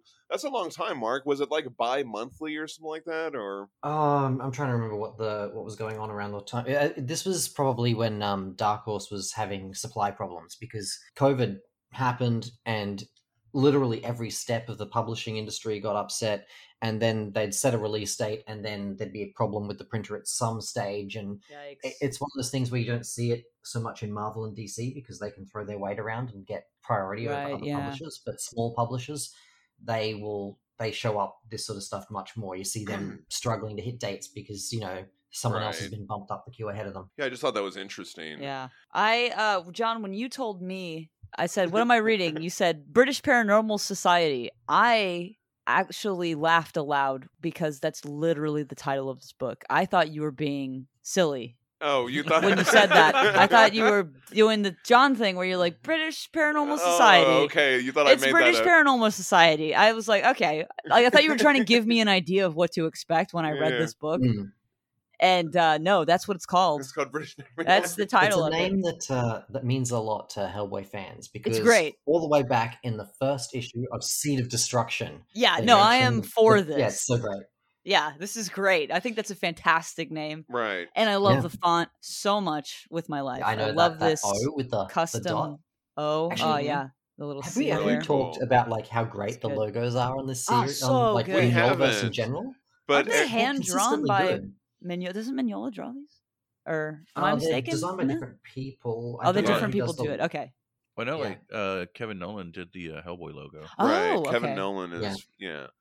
Well, they're like hand done though, right? Some of them are. Like I remember I sometimes see the PDF files and I can see how they're constructed. So I can tell, for example, that Witchfinder had been done by hand and scanned in, but some others are created in Illustrator. You can tell because it's all vector art. Like Sure, all the way absolutely. down. But still, even then, Yeah. someone's creating that. That's Right, a custom right. Oh, font. yeah. Like, that's awesome. Yeah, everything's custom. Like, you know, they do a really nice job. It's with it. really good. They're not using papyrus or some horse shit. Yeah. This is a gorgeous, beautiful font. This series is written by Chris Robertson, art by Andrea Moody, colors by Lee Lowridge, and lettered by Clem Robbins. Andrea Moody is an Italian comic book artist who has worked on a variety of independent comics as well as worked for the Big Two, including Batman and Star Wars titles. Lee Lowridge is an artist who has worked as a colorist in the comics industry, probably best known for Batman Adventures and Fables, War and Pieces. I think we've talked about Lee Lowridge before on another series, but I don't remember, so I was like, let me just go back. But I know Andrea Moody. This is their debut in the Hellboy universe, right? No, he did one story with a particular person who will not be named that was like a short story and was meant to lead into a full series that has since been struck from the canon because they don't want anything to do with that particular writer anymore. Oh, okay. But this is the first time that we're talking about this person on Andrea on Exactly. the podcast, This is right? the first canon thing that he has done now. Nice. And the covers are by Sebastian Fumara, who we're very familiar with from Fumara's work on Hellboy, Ape Sapien, and the BPRD titles. So we got this awesome trade paperback cover. I really like this. Danielle, you were saying that this looks like Andy Serkis. It's a little bit like Andy Serkis. Got some Andy Serkis A little vibes bit. right there. Just a little bit. Oh yeah, I could see it. Yeah, really good. And then we also have the issue 1 cover. On the issue 1 cover, Simon Broom. So this is Simon Broom. They make him look like Trevor Broom a lot, though. Yeah. Yeah. He's holding the Magician tarot card. So that's going to kind of come into play with the issue. But we get some great covers here. I love the way Fumara draws Honora Grant and Simon Broom. You know, at first I thought that was like Victor, whatever his fucking name is, you know, the guy. Herman von Klemm. Herman von Klemm. I don't know why I call him Victor, but it's actually just the tombstone that we see later in the thing. Yeah. That's really cool. So we open in the village of Noxton. It says Noxton Downs, the Cotswolds. So It's the most British opening yeah. for any book. So true. Noxton is fictional, but the Cotswold is a real place. It's a region in central southwest England. It's designated as an area of outstanding natural beauty, an AONB, in 1966. It covers 787 square miles. So we see Simon Broom and Honora Grant roll up to this village, and they're in an old-timey car. I didn't look up like what type of car that is, but that must be like an early, I don't know. An old-timey car. Old-timey car. There you go. It's got a Model A look to it, but I like. You're gonna get car nerds on your ass, Aubrey. Okay. Don't commit. They're gonna It looks like a you. Model Z car. No, I like the way he draws this car because he's like just like two little panels, and one of them is all in silhouette, but to still get that like they're booking through that town. Really, right? When in doubt, black it out. As they talk, we learn that Simon is looking for his friend Lowell, who is heading to this village. Lowell was Simon's teaching assistant, but they were also doing psychic experiments. Ooh. Like how Simon grew out his mustache. Yeah. Yeah. Yeah. Well, I like that. You know how, like with comics, a character can sometimes get stuck with the same haircut their entire life, and they just. Sure. Go, I like that his evolves. Like you see the way he shows up in the Silver Lantern Club. It's different to how it appears in Witchfinder, and yeah, it's just. Here's the transition point. It's also interesting to see him grow up. He becomes a stockier man over time, whereas, like Trevor, he becomes more wiry. Oh, That's you're so right. true, yeah. So Broom is explaining their experiments. He says, my working hypothesis is that thought transference might operate on the lines of electromagnetism, and by extension that apparitions are energetic in nature. But so far, Lowell's success in sending or receiving my thoughts is no better than blind chance. Think hard. What is it? Circle. Close. But definitely wrong. So the next stage was they were going to take readings at places known for spectral apparitions and hauntings to see if the readings are skewed. So Broom was receiving updates from Lowell, but they stopped when he was heading to Noxton to check out some standing stones that were associated with apparition. We learned that Honora Grant is there because she's been researching seasonal festivals, and she's heard that Noxton Spring Celebration is another thing entirely. But on the surface, it seems like any other May Day festival. I love surveying traditional seasonal festivals. Yeah. That sounds like something I would fucking dig. That's great. Oh, I'm so into that. Yeah. That does Oh sound my pretty awesome. God. I'm so into that. And it made me think of... I immediately love her. It immediately gave me like, what's that movie, that horror movie about May Day? Oh, Midsummer. Midsummer. It gave me Midsummer vibes immediately. Well, you know? but like it gets to the heart of a lot of pagan culture. Right. Is their seasonal festivals is like it's like such a huge part of a culture's like identity and how they identify with one another and how they I don't know, it's just like there's something about that just really gets to the heart of what it is to be human. And I think like the disappearance of that like local seasonal festival culture is so sad. I don't like that at all. So that's cool. I would really I would love to go on a little tour of that around the world of doing stuff like that. That seems like that would be a super fun research thing. That would be great. So she mentions May Day.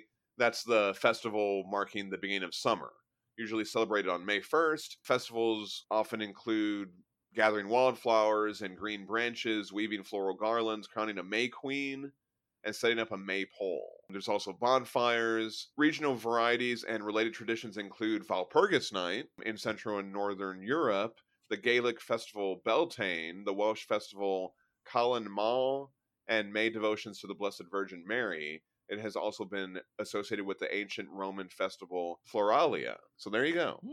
I like when she tells him, come along, slow coach. And he's Yeah. like, he's got those like exclamation lines, like, "What the heck? I'm carrying all these bags." But I like that phrase too. We heard it on Silver Lantern Club as well. Slow coach, and I actually like had to look into that because what I've always heard is like slow poke, right? So what I read here was like slow coach is more like the UK version, and slow poke is more like the American version. And so slow coach was like the coach that's slow gets left behind. Yeah. Yeah. Right. And then poke is like a poke was like something that they would use to like keep a pig or a sheep from running away. It's like We've heard the phrase cowpoke. yeah. So it's like a wooden stock or something like that. Yeah, but that got transferred to mean a person later. Yes, but that's what the original The slow meaning. poke. Yeah, that's the where slow those came poke. It's from. not going. Yeah. Yeah. So anyway, I just Look at wanted this to look inn that. they're staying at. I want to stay there. Do you It's want to very stay nice. there? Yeah. I don't know if you want to stay at this inn. Why not, John? We'll Why we'll not? find out. We'll find Why not? out. First of all, this creepy lady works there. It's pretty creepy. It's So pretty creepy. they're checking in. They see another guy checking in with red hair. I want to name this guy. Okay. What do you want to name this guy? Who is he? I have something in mind, but I'll leave it to you guys first. Okay, what is it? No. No, we want to hear what you're Yeah, It's saying. too I wanna late. hear You what already you said said. it. I'm going to call him Bulk. Okay, that's Okay, beautiful. I That's love perfect. it. Perfect. Okay, so we'll come back to that. But anyway, so we see this guy checking in, and after he checks in, Broom and Grant check in with the lady at the counter. After getting mistaken for a couple, which Grant is very quick to correct, Broom asks about his buddy Lowell, who was supposed to be there, but the clerk says she doesn't know anything. And I feel like once she figures out that they have separate rooms, that's kind of implied. She sort of Yeah, goes out of she her goes out way of her to way be to like, do it. we're most definitely not a couple, Yeah. so And Grant asks about the festival because she says there's not anyone there. They don't get many visitors. And she's like, but surely people come to town for the festival. I imagine it draws in people from all over the county. And the lady says, well, if it's the festival, Yeah, you've there you come go. for, you're in for a real treat. she's going to be making her scones Or scones, or scones, however you say that. however you say that. What kind of scone do you like there? Scones? They're too crunchy. What? Scones crunchy? I knew that would get a reaction. That was so fun. It was between that and I was debating whether or not to say, they're too wet. Oh, okay. I don't like them. Just to aggravate. Oh, Just Mark. that's to right. aggravate It's a different Mark. thing over there. Yeah, no, sorry. they're good. When they're made well, of course they're good. Like anything else, when they're not made well, yeah. they're bad. So I'm just thinking, like I've a really great place that does high tea with scones and like delicious chantilly cream and strawberries and ooh, so good. chantilly cream and strawberries. Ooh, I love that. I'm down. I'm in. What do you think next? You down for next Sunday or? Let's go. Did we mention the book? The book where they're looking at the names? Oh, the names. Oh, right. Yeah. So it says Kitty O'Brien. It looks like it says Yeah. there. So I thought O'Brien, blank. There's clearly Robeson, Mooti. Yeah, it's all the stuff. nice. Yeah, that's really cool. I just love those details. Yeah, that's really nice. Thanks Yeah. for pointing that out, Mark. So as they try and walk away, Broom is going to say something. He's like, I don't trust. And she just kind of cuts him off. And then when they go outside, she's like, look, the walls have ears. Keep your thoughts to yourself until we're out of earshot. Okay. Ta very much, ma'am. Good luck with those scones. I miss Sarah Snook. We're gonna cast Sarah Snook. Oh yeah, I like her. Yeah, very right? much. Yeah. Is she Australian? She's Australian, isn't she? Yeah, she's Australian. Okay. Oh, okay. Yeah, I've Yeah. been following her for a long time, going, man, she needs to break out. She needs to break out. Now Yes. she's broken out big time. So Yeah. good. What? Wait, who? Sarah Snook. She was in Succession, which ended recently, so I'm missing her. So let's cast her. Yeah, she would be good. Yeah. Oh yeah. Yeah, she could totally do this role. She'd be Right? great. Be so good. She has that attitude. Yeah. I love that. Hmm And she's like, she does smart very well. Anyway, Yeah. it's gonna be And she good. can do a very convincing British accent. Oh yeah, for sure. Nice. So Simon Broom doesn't believe that the lady hasn't seen Lowell. And the duo split up for their separate missions. So Broom, we see him, he goes all over town with no luck of finding Lowell. I like his sweater vest. I love that sweater vest. Right? It's good. I like the different vignettes too. They all have like different colors, and then when he's kind of like left hopeless, it kind of has this open panel. I want to Really go like that. around here. Yeah. I want to go around with a bushel of apples like this. What's he got in that backpack right there? What's he got in there? What's in there? Apples. Crisp, Just delicious apples. country apples. Over with Grant, she's at the church with Father Bryant. She asks about the May Day festival there. She's read references to Noxon's festival going back to the Norman conquest. That was the 11th century, Mhm. FYI. I had to look that up. FYI, he yes. says. Great. Grant asked Father Bryant if he thought anything struck him as odd about the festival when he was a newcomer, but he says he's never been a newcomer. He was born there. He describes their traditions as quaint and harmless. I don't like when people call fellow grown adults my child. Oh, That's- yeah. Oh yeah, Something real creepy and gross about that. Yeah. I don't like it. yeah. Maybe it's Yeah, just because definitely he's don't got like the that collar either. on. Like, Yeah. ugh. It makes it even worse. To be Yeah, honest it's, with you. ugh. Yeah. No. So he tries to walk away, but she presses on with more questions. She wonders why the Jack in the Green figure, which is common in May Day celebrations, is not present in Noxton. So the Jack in the Green, also known as Jack O' the Green in English folk Jack O' custom- the Green? Yeah, Jack of the Green. Jack of the Green. Associated with the celebration of May Day. It involves a pyramidal or conical wicker or wooden framework that is decorated with foliage. Lady Raglan in 1939 proposed that Jack in the Green was the Green Man. Yes, Green Man. She Yes. further interpreted both the Jack in the Green and the Green Man as pre-Christian spirits of nature and fertility. Yes. So there you go. Nature. So instead of the Jack of the Green, this village has the Gray Man. And so she's like, the Jack of the Green is tied to renewal, and this Gray Man's tied to like decay or something like that. But Father Bryant interrupts, and he tells her not so subtly, basically, to fuck off and get out of there, right? Yeah, he's all like, "Good day," pushes her out. It's like, sorry, but I don't have any time for more any questions. She's like, there's a big painting here, and it seems like it's been incorporated like into. So I just thought, like, since it's literally right here, that I would ask you about it. He's like, get out of here. Okay, the fuck. I also like how this bottom panel is spilling out the same way that Oh, right. Yeah, Right. it kind of leaves a Panel. lingering Yeah. question. I like that, Aubrey. Great job there. Oh, sorry, there's something that Moody does a lot. If you look throughout the book, the right-hand page often spills in. It's sort of something that makes you want to turn the page.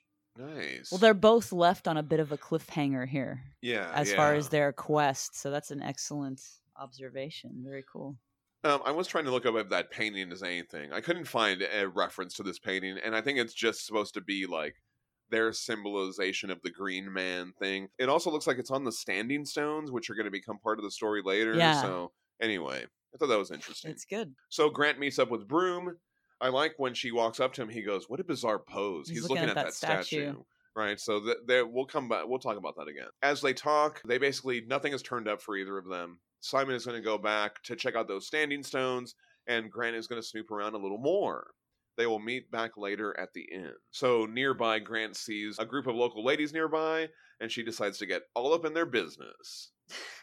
I like when she asks him about the Gray Man, and this older lady just automatically answers. She's like, "He's got to be kept satiated, don't you know? Or else." And the other ladies are like, "Oh, you know, old Marjorie, what is she saying now?" You know what I mean? Like, but they look shocked when she says that initial response. yeah, that one lady's got like, Yeah, exactly. So that happens, and then the next thing that happens is Grant walks over and she sees some kids playing a weird game. So they tie this one kid up to a pole, and they say rings around up and down until the stars are right. This is really and then they leave that fucked kid up there. because he's really tied up. Like, And- that's fucking. And he's going, "When is it my turn?" Because, like, I guess he's always the one tied up, and then they, like, leave him there. That's really fucked. So then, like, Grant unties him, and she's like, "Oh, your friend scurried off," and he just takes off. He doesn't even talk to Yeah. her. She's like, "Oh, okay." Golly. do you think that Grant was all like, "Man, maybe I shouldn't have untied him first"? No, that's Right. horrible. No, I he's a should have got child. my questions in first. No, he's a No, you don't child. get truth under duress. Yeah, I think yeah. that tells us what sort of a person she is, if I'm honest. Yeah, A normal, and it makes me sane like her. person that's not horrible. Trevor Broom would have waited. Yeah, he would have. that's- Anyway, I'm going to keep it a buck. I think you're right. I love this panel when you turn the page. This is Mm. really cool. Yeah, I was just admiring that myself. Oh man, I put a note here that says, "Talk about the art if you haven't." That's so funny. That's Wait. I love It's this just panel. one of those ones that makes you stop for a moment. Yeah, you stop and you look. But yes, Andrea Moody and Lee Lowridge are doing some amazing work here, and I just love it's probably like beautiful weather, and he's walking around in his like nice sweater, It's and definitely the yeah. golden hour. yeah, he's got the apples in his backpack. He's got the apples. I mean, man, like it's nice. It Nice. just seems very picturesque. until he runs across this scary old dude with an axe just chopping a stump for some reason. Look, you gotta chop a stump sometimes. But I like it though, like, because it gives you a sense of the time passing. It gives you a sense of how far away he is from the town. It gives you a sense of how alone he is. And then he comes Yeah. across a guy with an axe. Yeah. And a pipe. Don't forget this pipe. Well, yeah, he's got his little pipe, and I thought he was going to do something bad. I was like, oh no, there's a creepy guy. Like, we saw what just happened with Grant, so I'm like, now something creepy is going to happen with him. But I didn't get any creepy vibes from this guy. Okay, well, I was glad that there Yeah. was nothing. I got more creepy creepy than happened. vibes from the innkeeper Sure, yeah, lady. He's actually very helpful, but when he tells Broom the directions to the Standing Stones, he calls it Angel Fall. Yeah. So that's the clue there, right? Yeah. I like to think this guy, like, he lives out of the town for a reason. Yeah, for a reason. Exactly. maybe, exactly. yeah. I saw him as like the one guy that's not fucked up. Ah, Exactly. okay. Yeah. Yeah. And the fact that he drops the name Angel Fall when no one else is saying anything Yeah. like that, just casually, like, he's upfront about giving information. Yeah, he's very helpful. Talking about the art again as we come over to this next scene with Grant in the Graveyard. Mm. I feel like the colors are informing us of a lot here. But it looks great. It looks amazing. In the I in love the all scene with this. this guy, but in the scene with her as well. Like Yeah. the colors are doing a lot of heavy lifting. Sure, here. yeah. Mm. That's a bit morbid even for a graveyard. Is it? It's a graveyard.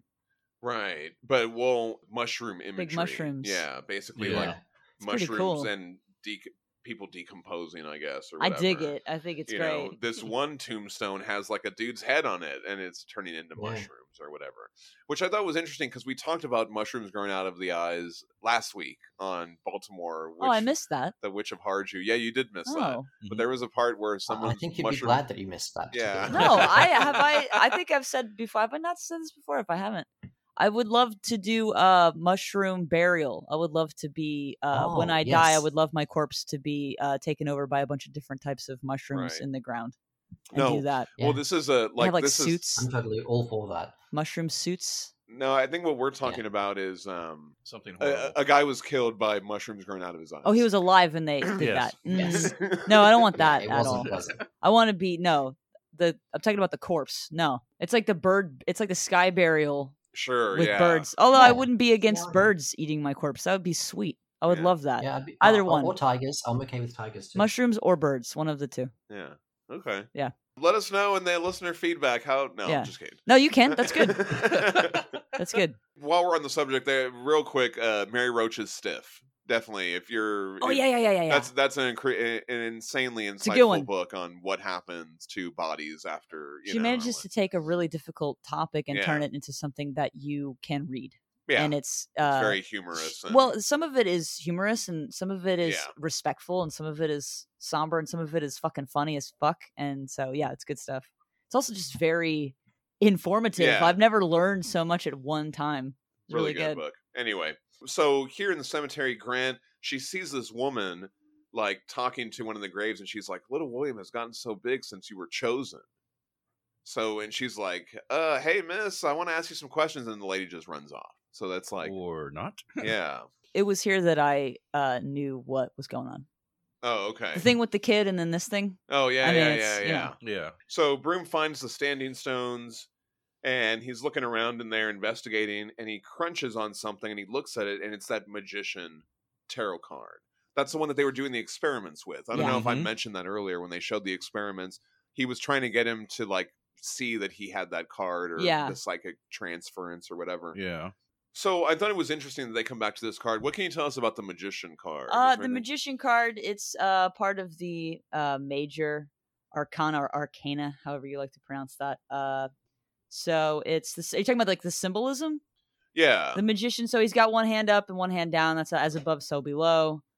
We're talking about this card specifically. Obviously, there have been countless artists that have done their own tarot decks, which are all amazing. Share with us your tarot decks and things that you've got. But this particular card that we're talking about, on the table in front of him, you've got the wand, the pentacle, the sword, and the cup. That represents the four suits, the minor suits. You've got they're supposed to signify the four classical elements. Blah blah blah. And the magician can do what he wills, right? So do without wilt and all that stuff. What else? Let me think. The wand is like the conduit between the spiritual and the physical. So maybe like this could symbolize like the transference that they were trying to do. Yeah, he's or a something transference like that. guy. He's doing that. So anyway, as he comes across the card, then he's attacked by some unknown thing. He can't see it, and it swipes him across the head pretty good. What? Yeah. And that's kind of where it ends, right? I like him up against the full moon there. That's fun. Yeah, really nice.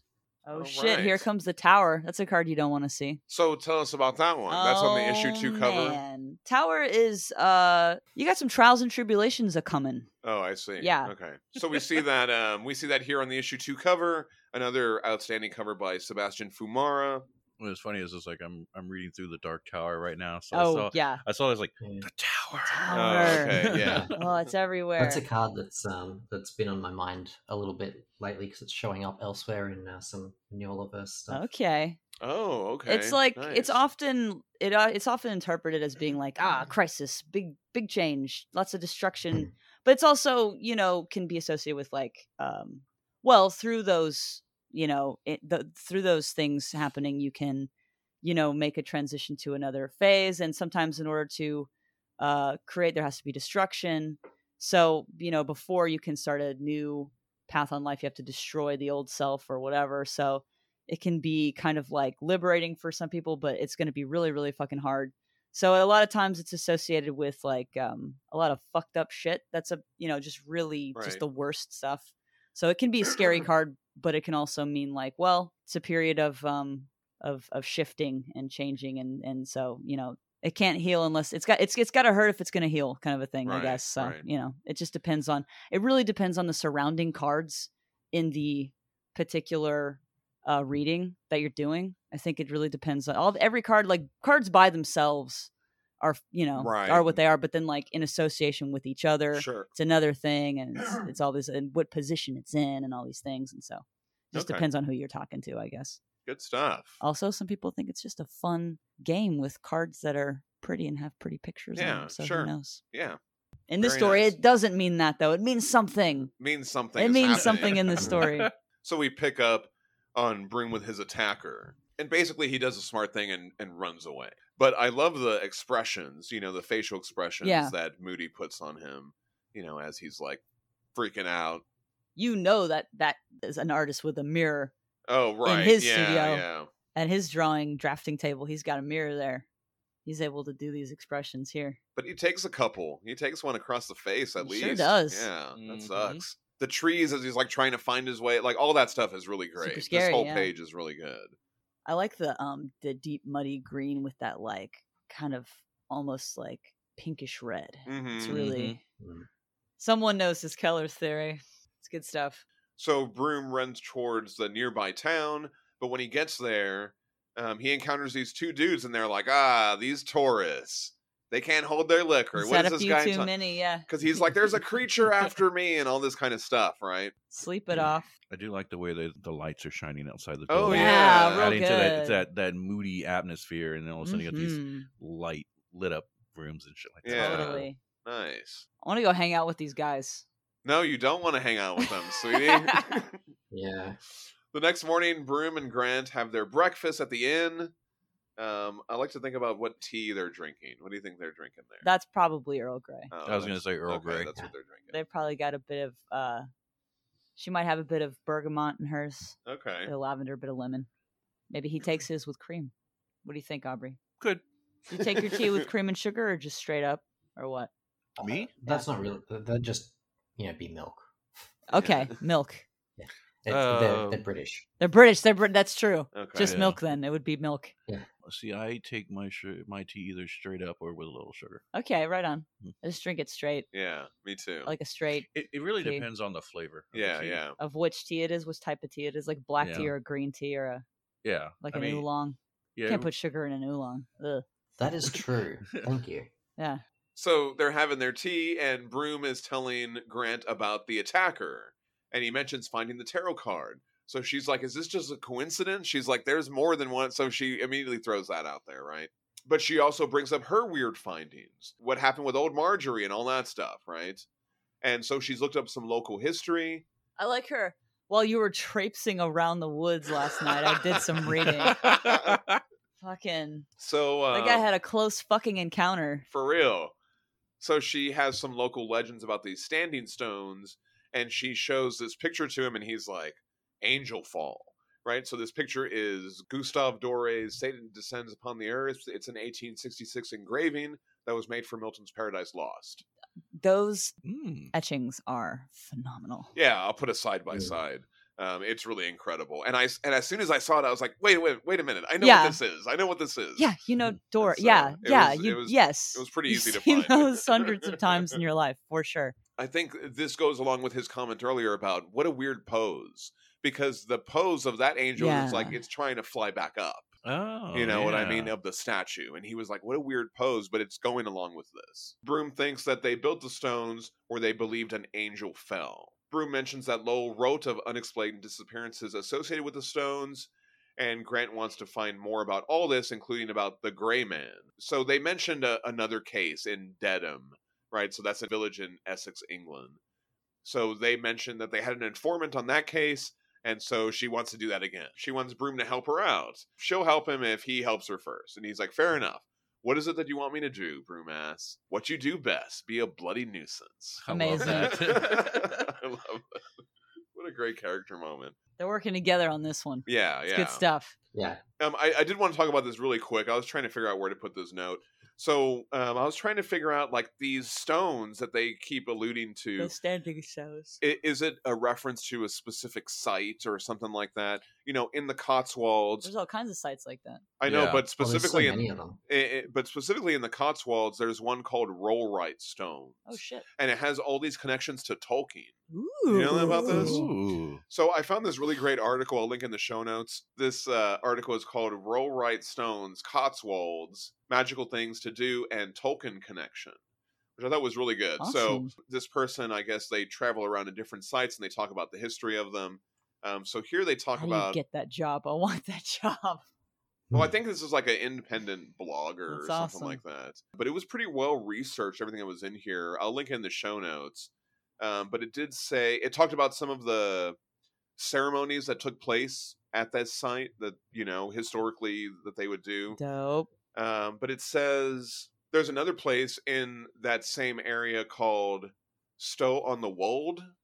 And that is near all this. And it looks just like the yew tree door or whatever. And then, or it looks like the door of Moria. And then there's a Bell Inn. A lot of people have said that Tolkien, that's the Prancing Pony. And even Broadway Tower has been compared to Emon Hen and the Seat of Seeing. Love it. I love all of that. And there's pictures of it. So, like, check that out. Yeah. I mean, that's Oh, 100% no question. So, a lot Wow, of people, yeah. so, like, Tolkien was in this area. Yeah. And so a lot of people said that he based a lot of stuff on these locations. For sure. Or whatever. So, I don't know if any of that's true, but I thought it was pretty interesting. I'll link this article. It's very well researched in the show notes. We cut back over to the church, and we see Father Brian. Now he's there with Broom, who's playing a very annoying architecture enthusiast. I love it. And so Grant gets to sneak around, and she finds some pretty weird stuff as she's looking around in there. I love the parapets and pinnacles are a dead giveaway. Was the limestone quarried locally? Do you know? He's like, I don't fucking know. Can you get the fuck out of here? What do we think? Brian Posehn? Oh, okay. That would be funny in a funny role, yeah. So for me, this just reminds me of the Silver Lantern Club all over again. When Yeah. you're like, he's in the Yes. pub and they just cannot get him to stay on topic for any length of Yeah. time. He's got this power. I know. Yeah. So yeah, we see some of the stuff that Honora Grant finds. I mean, she finds robes, masks, like a ceremonial knife or whatever. So she's you know like, shit's not good. That's not a good situation when you see a ceremonial Yeah. knife on a cushion on a pedestal. We are going to have to talk about that mask later on. Ugh. Don't let me forget. Okay, good. Because I don't have anything on that, but it's pretty creepy. If you're wandering around the back rooms of a church and you see a bunch of ceremonial knives Yeah. and matching robes, These there's like a little close call where the priest almost catches, Honor Grant, but she's come out the window. But those shots, like, they reminded me of like Frank Miller, kind of like Sin City-esque, sure. like the way Oh, that Yeah. the way that they framed this guy with the glowing glasses. All you can see is the glasses, and it's very sinister. it's a very you know what I anime mean? thing to do as Yeah, well. yeah. So. As Honor and Simon make their way back to the Standing Stones, they speculate on what they've seen. The knife Grant saw reminds her of a case in Dedham, the same one that they referenced earlier. They had to interrupt a sacrifice. Ugh. So we see some flashbacks of all this. I like how they're just like, do not. Yeah, stop what you're doing. Broom also speculates on what they were trying to summon, but Grant reminds him that most of the stuff is like charlatans taking advantage of others. Yeah. And so he's like, you surprised me. After all we've been through and seen and done over the years, you still doubt the evidence of your own senses?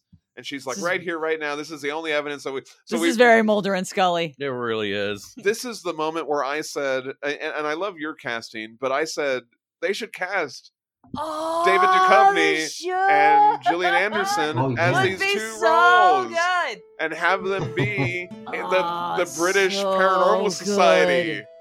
She can do a great British fucking That's accent. the joke, it's them again. It's them again. I fucking love that. Doing the same show, but it's just the 1910s. John, that's perfect casting. Awesome. That's so good.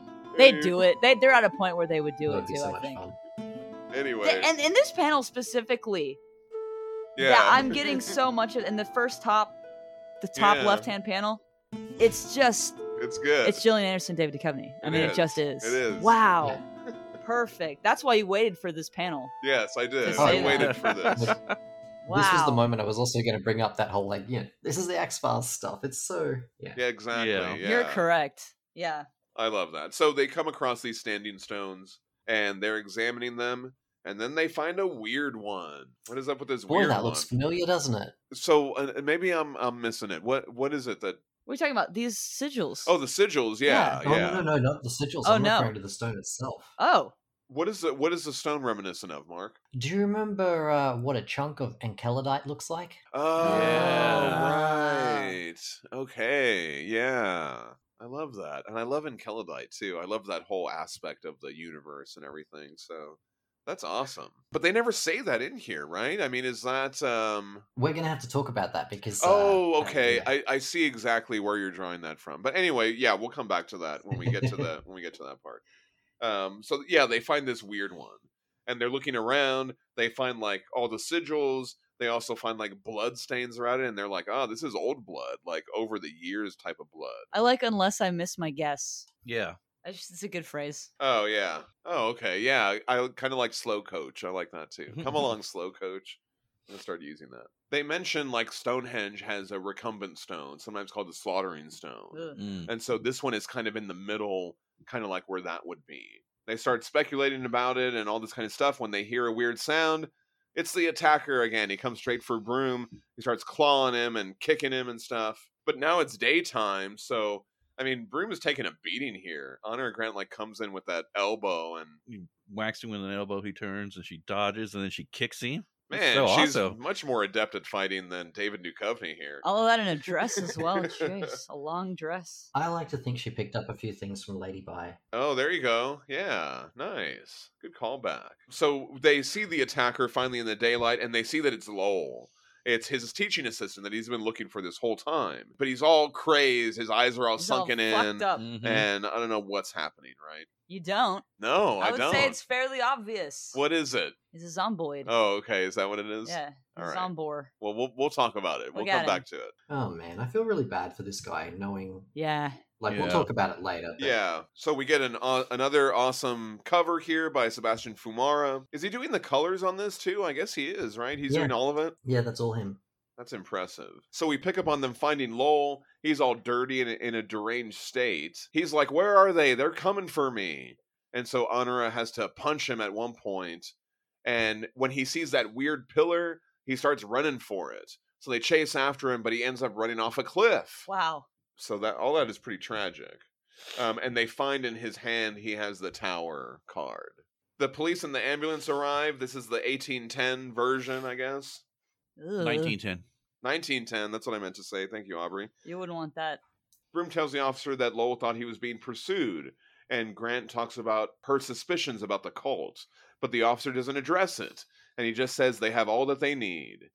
They realize that the officer might be in on it as well, and they can't rule out anyone. So they split up again. This time Grant wants to go visit the priest, and Broom is going to send a letter to Lowell's family. You can't just call someone up and say, hey... Yeah. He became deranged and stood up and ran off a cliff. You got to go write a letter. How do you write that into a letter, too? Well, just you just kind of be like, so Mrs. blah blah blah, hope all is well. I can't wait to have your apple pie. By the way, so and so ran off the cliff after he got deranged and he's dead. So anyway, If I mean, I would think that you would be adept at writing letters at that point. If that's your only method of communication at Yeah. that point is Yeah. writing Yeah, letters. so it'd be like, my dearest friend's mom. Yeah, Yeah. that's how you that's how you say it. I think I like that they spent time on that. Like, Yeah. it's that they actually give that a moment to show that this is something that affects him. Right, Yeah. right. That was his friend. I mean, he's been there looking for him this whole time. Yeah. So, Mm. yeah. So when Broom finishes up, we kind of see him thanking somebody, and he runs into those two guys from earlier, the ones that were making fun of him about finding a creature or whatever in the woods. And then these guys fucking jump him. Yeah. I like his And- response to that too. A very British response. Very amusing, I'm sure. Yeah. He just kind of walks off. They come after him. He's got a little fight in him this time, Mhm. which I like. But it's 2 against 1, and they kind of get the upper hand on it. They're giving him the old 1-2. She's got the chop.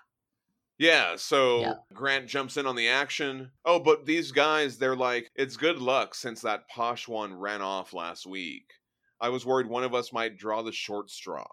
So, again, right, Oh, coming yeah. back to like Mhm. whatever's happening. gotta or get this they're guy. abducting people, right? Yeah, so Grant jumps in, she clocks this guy from behind, and then Broom takes out the other guy, and then they book it. They get out of there. Yeah. So it's the way she attacks here was what made me think of the Lady Bi thing, because Lady Bi was Sure. a part of the Golden Crane Society, and we know Oh, that they're right. trained in combat. And it's like, well, if she hung out with her a lot, she probably taught her a few things. Yeah. As they make their way back to the inn, Grant tells Broom that she went back to see the priest and he was already gone, and so was all the sacrificial gear. So she thinks whatever they're planning is happening tonight. Sure enough, we see a bunch of cult people abducting that guy from earlier. What did you name him, Mark? Book. Book. There you go. That's him. Yeah. Boucq. That's a great name. That's a great name for I him. love it. Anyway, now they've got him. Broom wants to save him, but Grant's like, we should wait and see what happens and see if they have anyone else, too. So they start following them discreetly. I hope you know what you're doing, Miss Grant, Broom says. As Sarah Jewell was always fond of saying, this is not my first rodeo, Grant responds. I like that. Yeah. They discreetly follow the procession towards the standing stones, and when they get there, they see the priest in his mask. He says, the Gray Man honors us with his bounty, and each year we give our thanks. Since ancient days, the Gray Man has watched over and protected the village, and the village has prospered under his watchful eye. When the stars are right and the hour is upon us, the Gray Man reaches out his hand. So the kids earlier were saying when the stars are right or something like that, Yeah. so Mhm. they were imitating this stuff. The priest further explains that after the sacrifice receives the Gray Man's touch, they release them from their mortal bonds so that their spirits can ascend and dwell at the Gray Man's side for all eternity. That's why they have to kill him, I guess, or whatever, right? Right. That's what the knife's for. So here, Grant makes her move to interrupt the ceremony. Broom punches this dude. He just goes over to that guy, the priest, and he just clocks him. I love that. That's great. But, like- so good. But I wish there was like a moment where the priest is like, is that the architecture guy for a second, right? Because Yeah. He's like, wait, weren't you the one asking me about the limestone earlier? Clock. Yeah, he's probably just like, oh, I should have told him about the parapets. Yeah. Why is limestone guy beating He's me so up? angry at me for brushing Right. him off. So Grant frees the captive, and he just takes off. And Grant and Broom find themselves surrounded. The priest says the ceremony will continue. They have gained 2 sacrifices now. And so Grant pulls the knife, but they don't do anything. The priest Satan is good. Satan is our our pal. Is that their chant? Hey, look. Wait.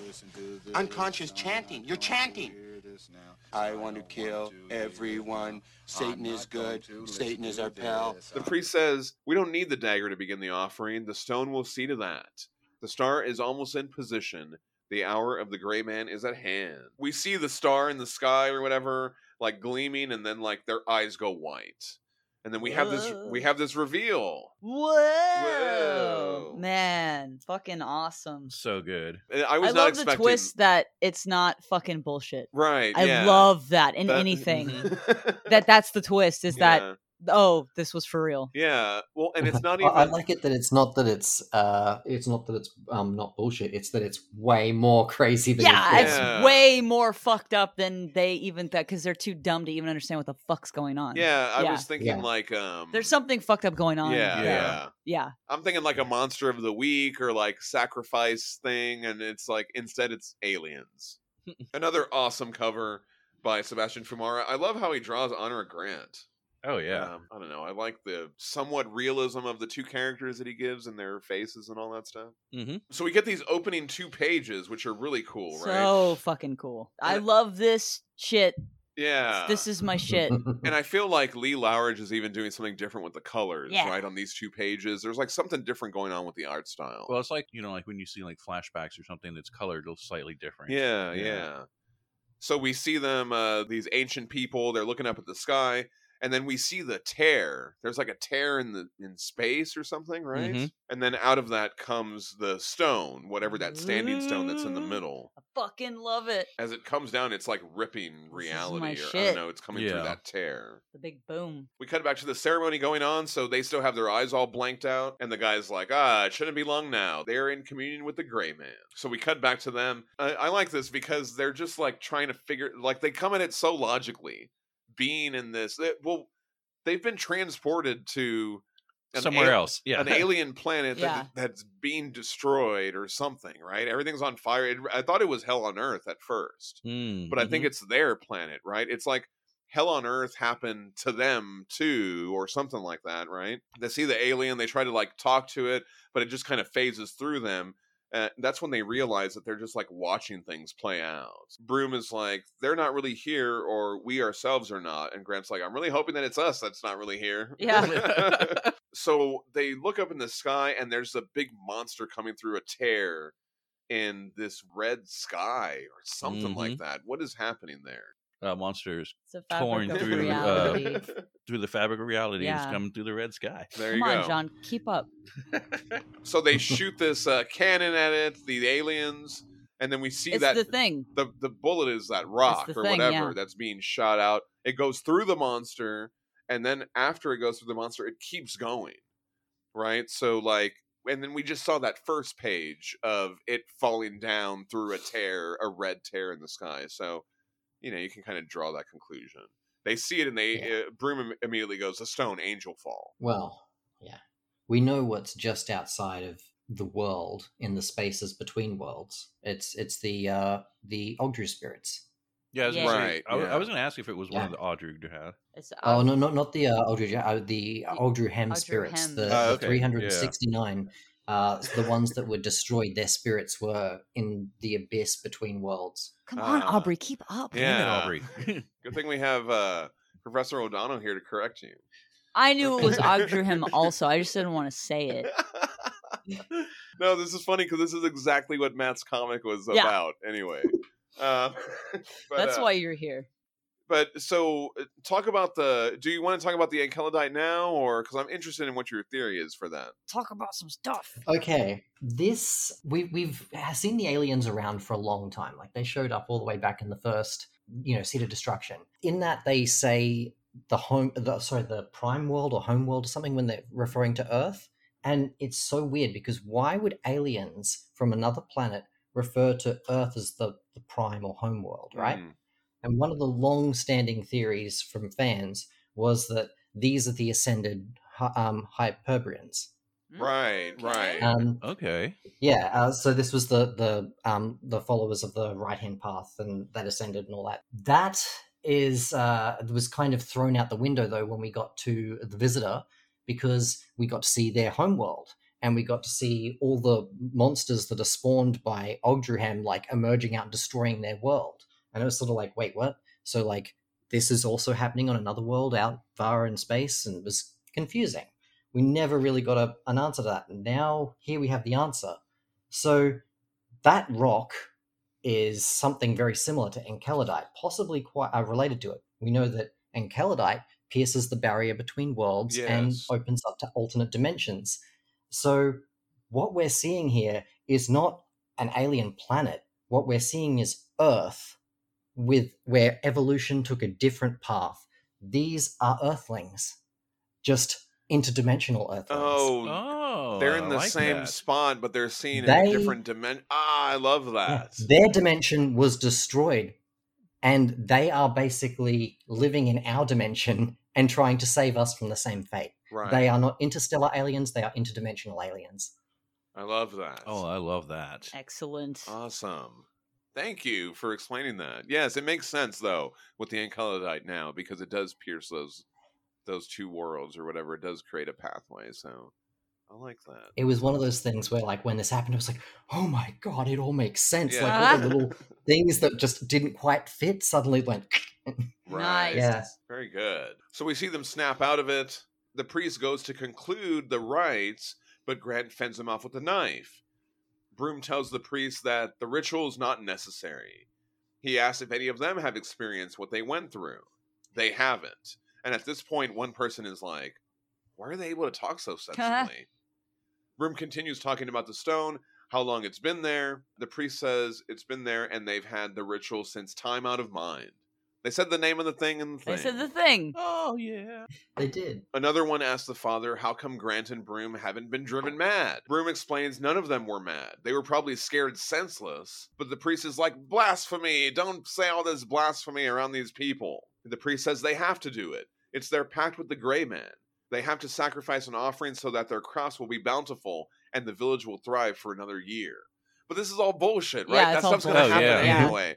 But it's like, it's frustrating. It's like, Yeah. I don't know. I don't want to get into it, but it made me think of so many other things that it's like, we do this with, Yeah. and it's like they go, oh, we Yeah. got to do this. And it's like, none of that shit matters. But Yeah. anyway. So this is why I love the mask he's wearing, because his mask is supposed to be like the Grey Man, but it Oh, looks yeah. nothing like the aliens. No. It's literally Yes. like he's heard, like, you know, like people who have heard about it from a babbling person Yeah. and done their own version of it. And it's basically he's just wearing a mask that fully displays his ignorance. Yeah.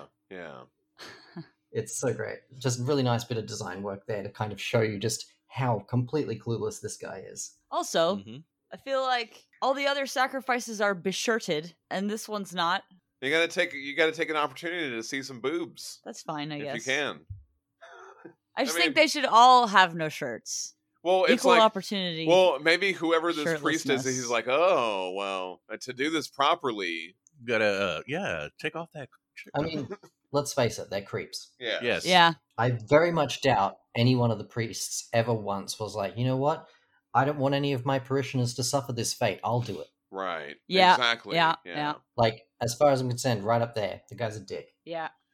So we get some flashbacks showing some of the previous ceremonies, and he just keeps going on about it. He's like, "But we have to." And when the star alights and all this kind of stuff, and then finally Shut up, Broom's he had says. enough. Yeah, he's like, "Shut up, just shut up." You know what the irony is here is that like they could have so easily been like doing something that would have made something worse. Like, because we've seen stone sacrifices before, and whenever they've like shown up, they're usually related to sacrificing to create blood sacrifices to give Ogdruhem spirits a form again. Sure. You know, and like we've seen little bits of it over time, and like probably the only reason why that isn't happening is just because it is related to the aliens who are directly opposed to that kind of stuff. Like they're doing all the wrong things, and this is probably the only barrier that's stopping some bad shit from happening. Right.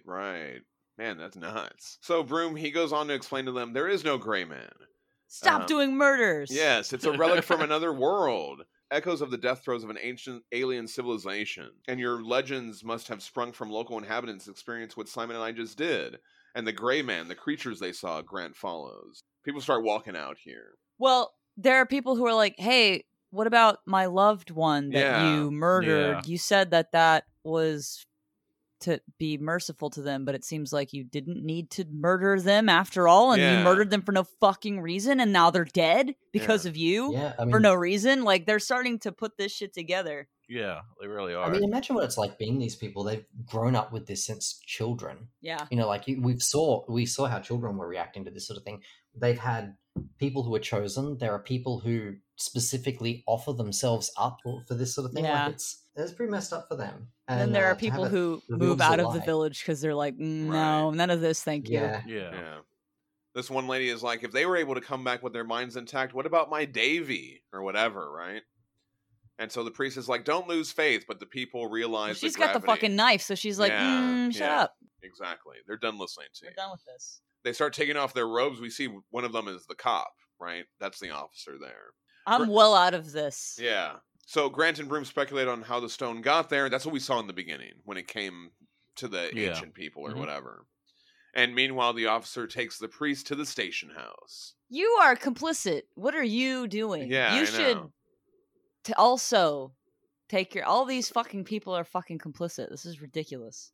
But they were all following this guy. Yeah, you know but what I mean? now the cop's like, oh well, I'm yeah. gonna take you down to the station. Oh. Hold on, let me take off my Even though my I wizard literally robe. saw this for a long time. Maybe I and shouldn't didn't just do have anything. believed blindly without asking any questions about killing people.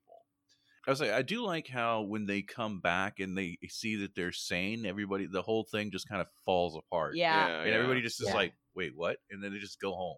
Well, and I love that the reaction of Broom was like, wait, none of y'all have ever done this? He's like, have y'all done this? Because, and I think halfway through, he's like, oh, it's a loop. It's looping again. Like, they just come at it so logically. Yeah. They realize they're watching a show. It reminded me of... because he's Mulder, and Mulder is so down for anything to happen at all times. They've had over 2 decades?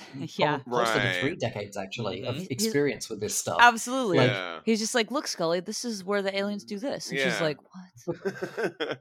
Can you imagine what the other people would be doing? They would see this stuff, freak out, They not know it, would. and then they'd be babbling any kind of, like, trying to explain what they saw. Right. Or people are like, oh, well, they've gone nuts. They've I'm gone afraid they're mad, gonna have to do a murder. Stabby. So, in the aftermath, Grant and Broom wonder what happened to Lowell. Why did he go around the bend after seeing the vision? So Broom goes on to explain, he says that he's been attempting to reproduce their experiments, and he realizes what appeared to be no random chance with Lowell seems to have been the opposite. So he was a psychic. He was sensitive. You know, so that's why that impacted him. And so they said maybe there was another village sensitive who this happened to. Several, maybe. That's why they think that they have to do this. You know what I mean? The burning touch or whatever. But we see one of the things that Lowell sketched was that rock. Yeah. The standing stone, right? That's what's kind of revealed here at the end. British old-timey X-Files. What did you think? Yeah. Oh, so great. I have to go back now. Yeah. Yeah, I do. I have to point out something with Lowell. Yeah.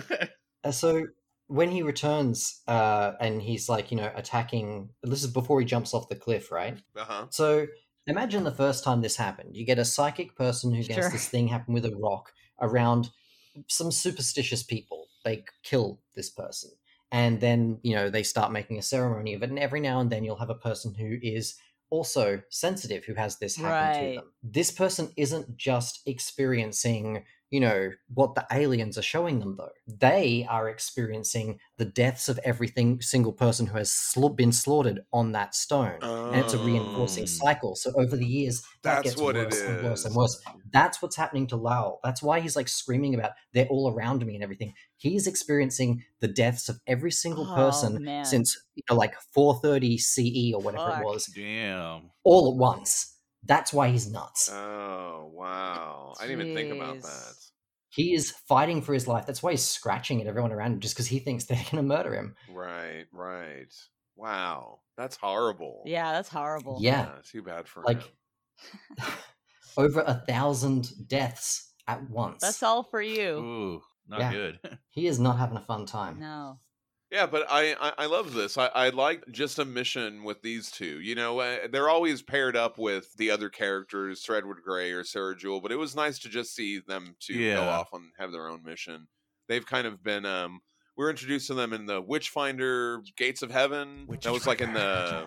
Yeah, that was the first. That was the first time we saw them, and then they were also in Silver Lantern Club. Where else have they popped up? I think that's it. I think They've just that's shown it, up in right? a couple of other Witchfinder stories and Silver Lantern Club. Yeah. Oh, and of course Simon showed up in the Rasputin story. Oh, right. Voice of the Dragon. Yes, Voice of the Dragon. Thank you. Yeah, awesome. Hey, I reminded Mark of something. How about that? Wow. I was totally blanking on the name. I got a geek point for today. What other thoughts do you have on this one, Mark? I think I covered the major ones now. Oh, but nice. yeah, like This one was just like huge game changer as far as the aliens are concerned. We like know more about them now than we ever have. Nice. Yeah, when I turned that page and I saw the aliens, I was like, "Oh, Yeah, Yeah, pretty good. It's really cool. Yeah. yeah." Yeah. I was not expecting that connection with a series like this. You know what I mean? I don't know. Old timey 1800s things. I was not thinking aliens were going to pop up. So that was super good cool. shit. I had no idea that was going to happen. Yeah. And I like it when a twist is actually something awesome. Yeah. Well, you know Yeah. what? That's another twist that I was going to talk about because there's several that we've discussed, but the other twist is that Lowell was actually a psychic. Right. Oh yeah. You know what I mean? And that was why they couldn't put it together because he was the outlier of everybody else. You know what I mean? Everybody else's experiences. So anyway, I thought that was kind of interesting too. Awesome. I loved seeing some new artists. I love having Sebastian Fermar on those covers. And man, it's always incredibly insightful having you on, Mark, to share the discussion with, drawing all those lines, all those connections with the aliens and with Honora Grant and Simon Broom. So that's awesome, man. Thank you so much for coming on the show again. And thank you for this picture of these pastries. When are we going to go get some pastries? Yeah, when are we going to get some pastries? I want Mark? some. I want to go get paid. One of my favorite things to do is to go and get some pastries. Oh my god. Yeah, it's a great way to start a Saturday. When are we going? When are you going to be over in Australia? Let's go, John. Let's do it. That's where we're going. All right. I'm sleeping on your couch. Let us know what pastries you like. And yeah. Now Aubrey's going to say all the things. All right, everybody. The British Paranormal Society, the BPS. Tell me what you thought. I really enjoyed this story. It was a lot of fun. You can send us a Hey You Damn Guys at HellboyBookClub@gmail.com. Follow us on Instagram and Twitter at Hellboy Book Club and on Facebook at Hellboy Book Club Podcast. You can also find all of our resources on our Podbean website, our Facebook About section, and our link trees on Instagram and Twitter. And as always, a special thank you to Paul from Gotahan for the listener feedback theme. Thank you, Paul. Thank you. Thank you. Thank you, Only Beast, for our music, our theme music. You're welcome. Yes, thank you. Thank you, Mark, for joining us this week. It was so much fun to catch up with you, too, as well. Yeah. Yes. You can find the podcast wherever you get your podcast from. And when you're there, open it up and give us a 5-star review. Every little bit helps. Do it. If you're enjoying what you're hearing, tell a friend, have them join the book club. Also, come and join us over at Book Club Member Comics. We're having a lot of fun over there, too. Book Club Member Comics. Come hang out with us over there. And get online and tell Mark, we love you, Mark. Tell him that. Yes, do that. Say, we love you, Mark. So next week, we're going to be back over at Book Club Member Comics, and we are going to be finishing up All-Star Supermans with issues 11 and 12. Yay! Yes. So you guys, and then we'll be back here in about next month doing some more Hellboy. Yes. So you guys know what to do. Pull out them back issues, trades, digitals, floppies, omnis, rent them from the Hoopla app, and join us next week over at Book Club Member Comics, and next month at Hellboy Book Club Podcast. Yeah. Thanks for listening, everybody. I'm John Salinas. I'm in communion with the gray man. I'm a Ogdruham, Oh. disembodied spirit. Ooh. And I'm Aubrey Lovelace saying, come along, Slow Coach, bring the bags. Yes. Yeah. I love it. Awesome.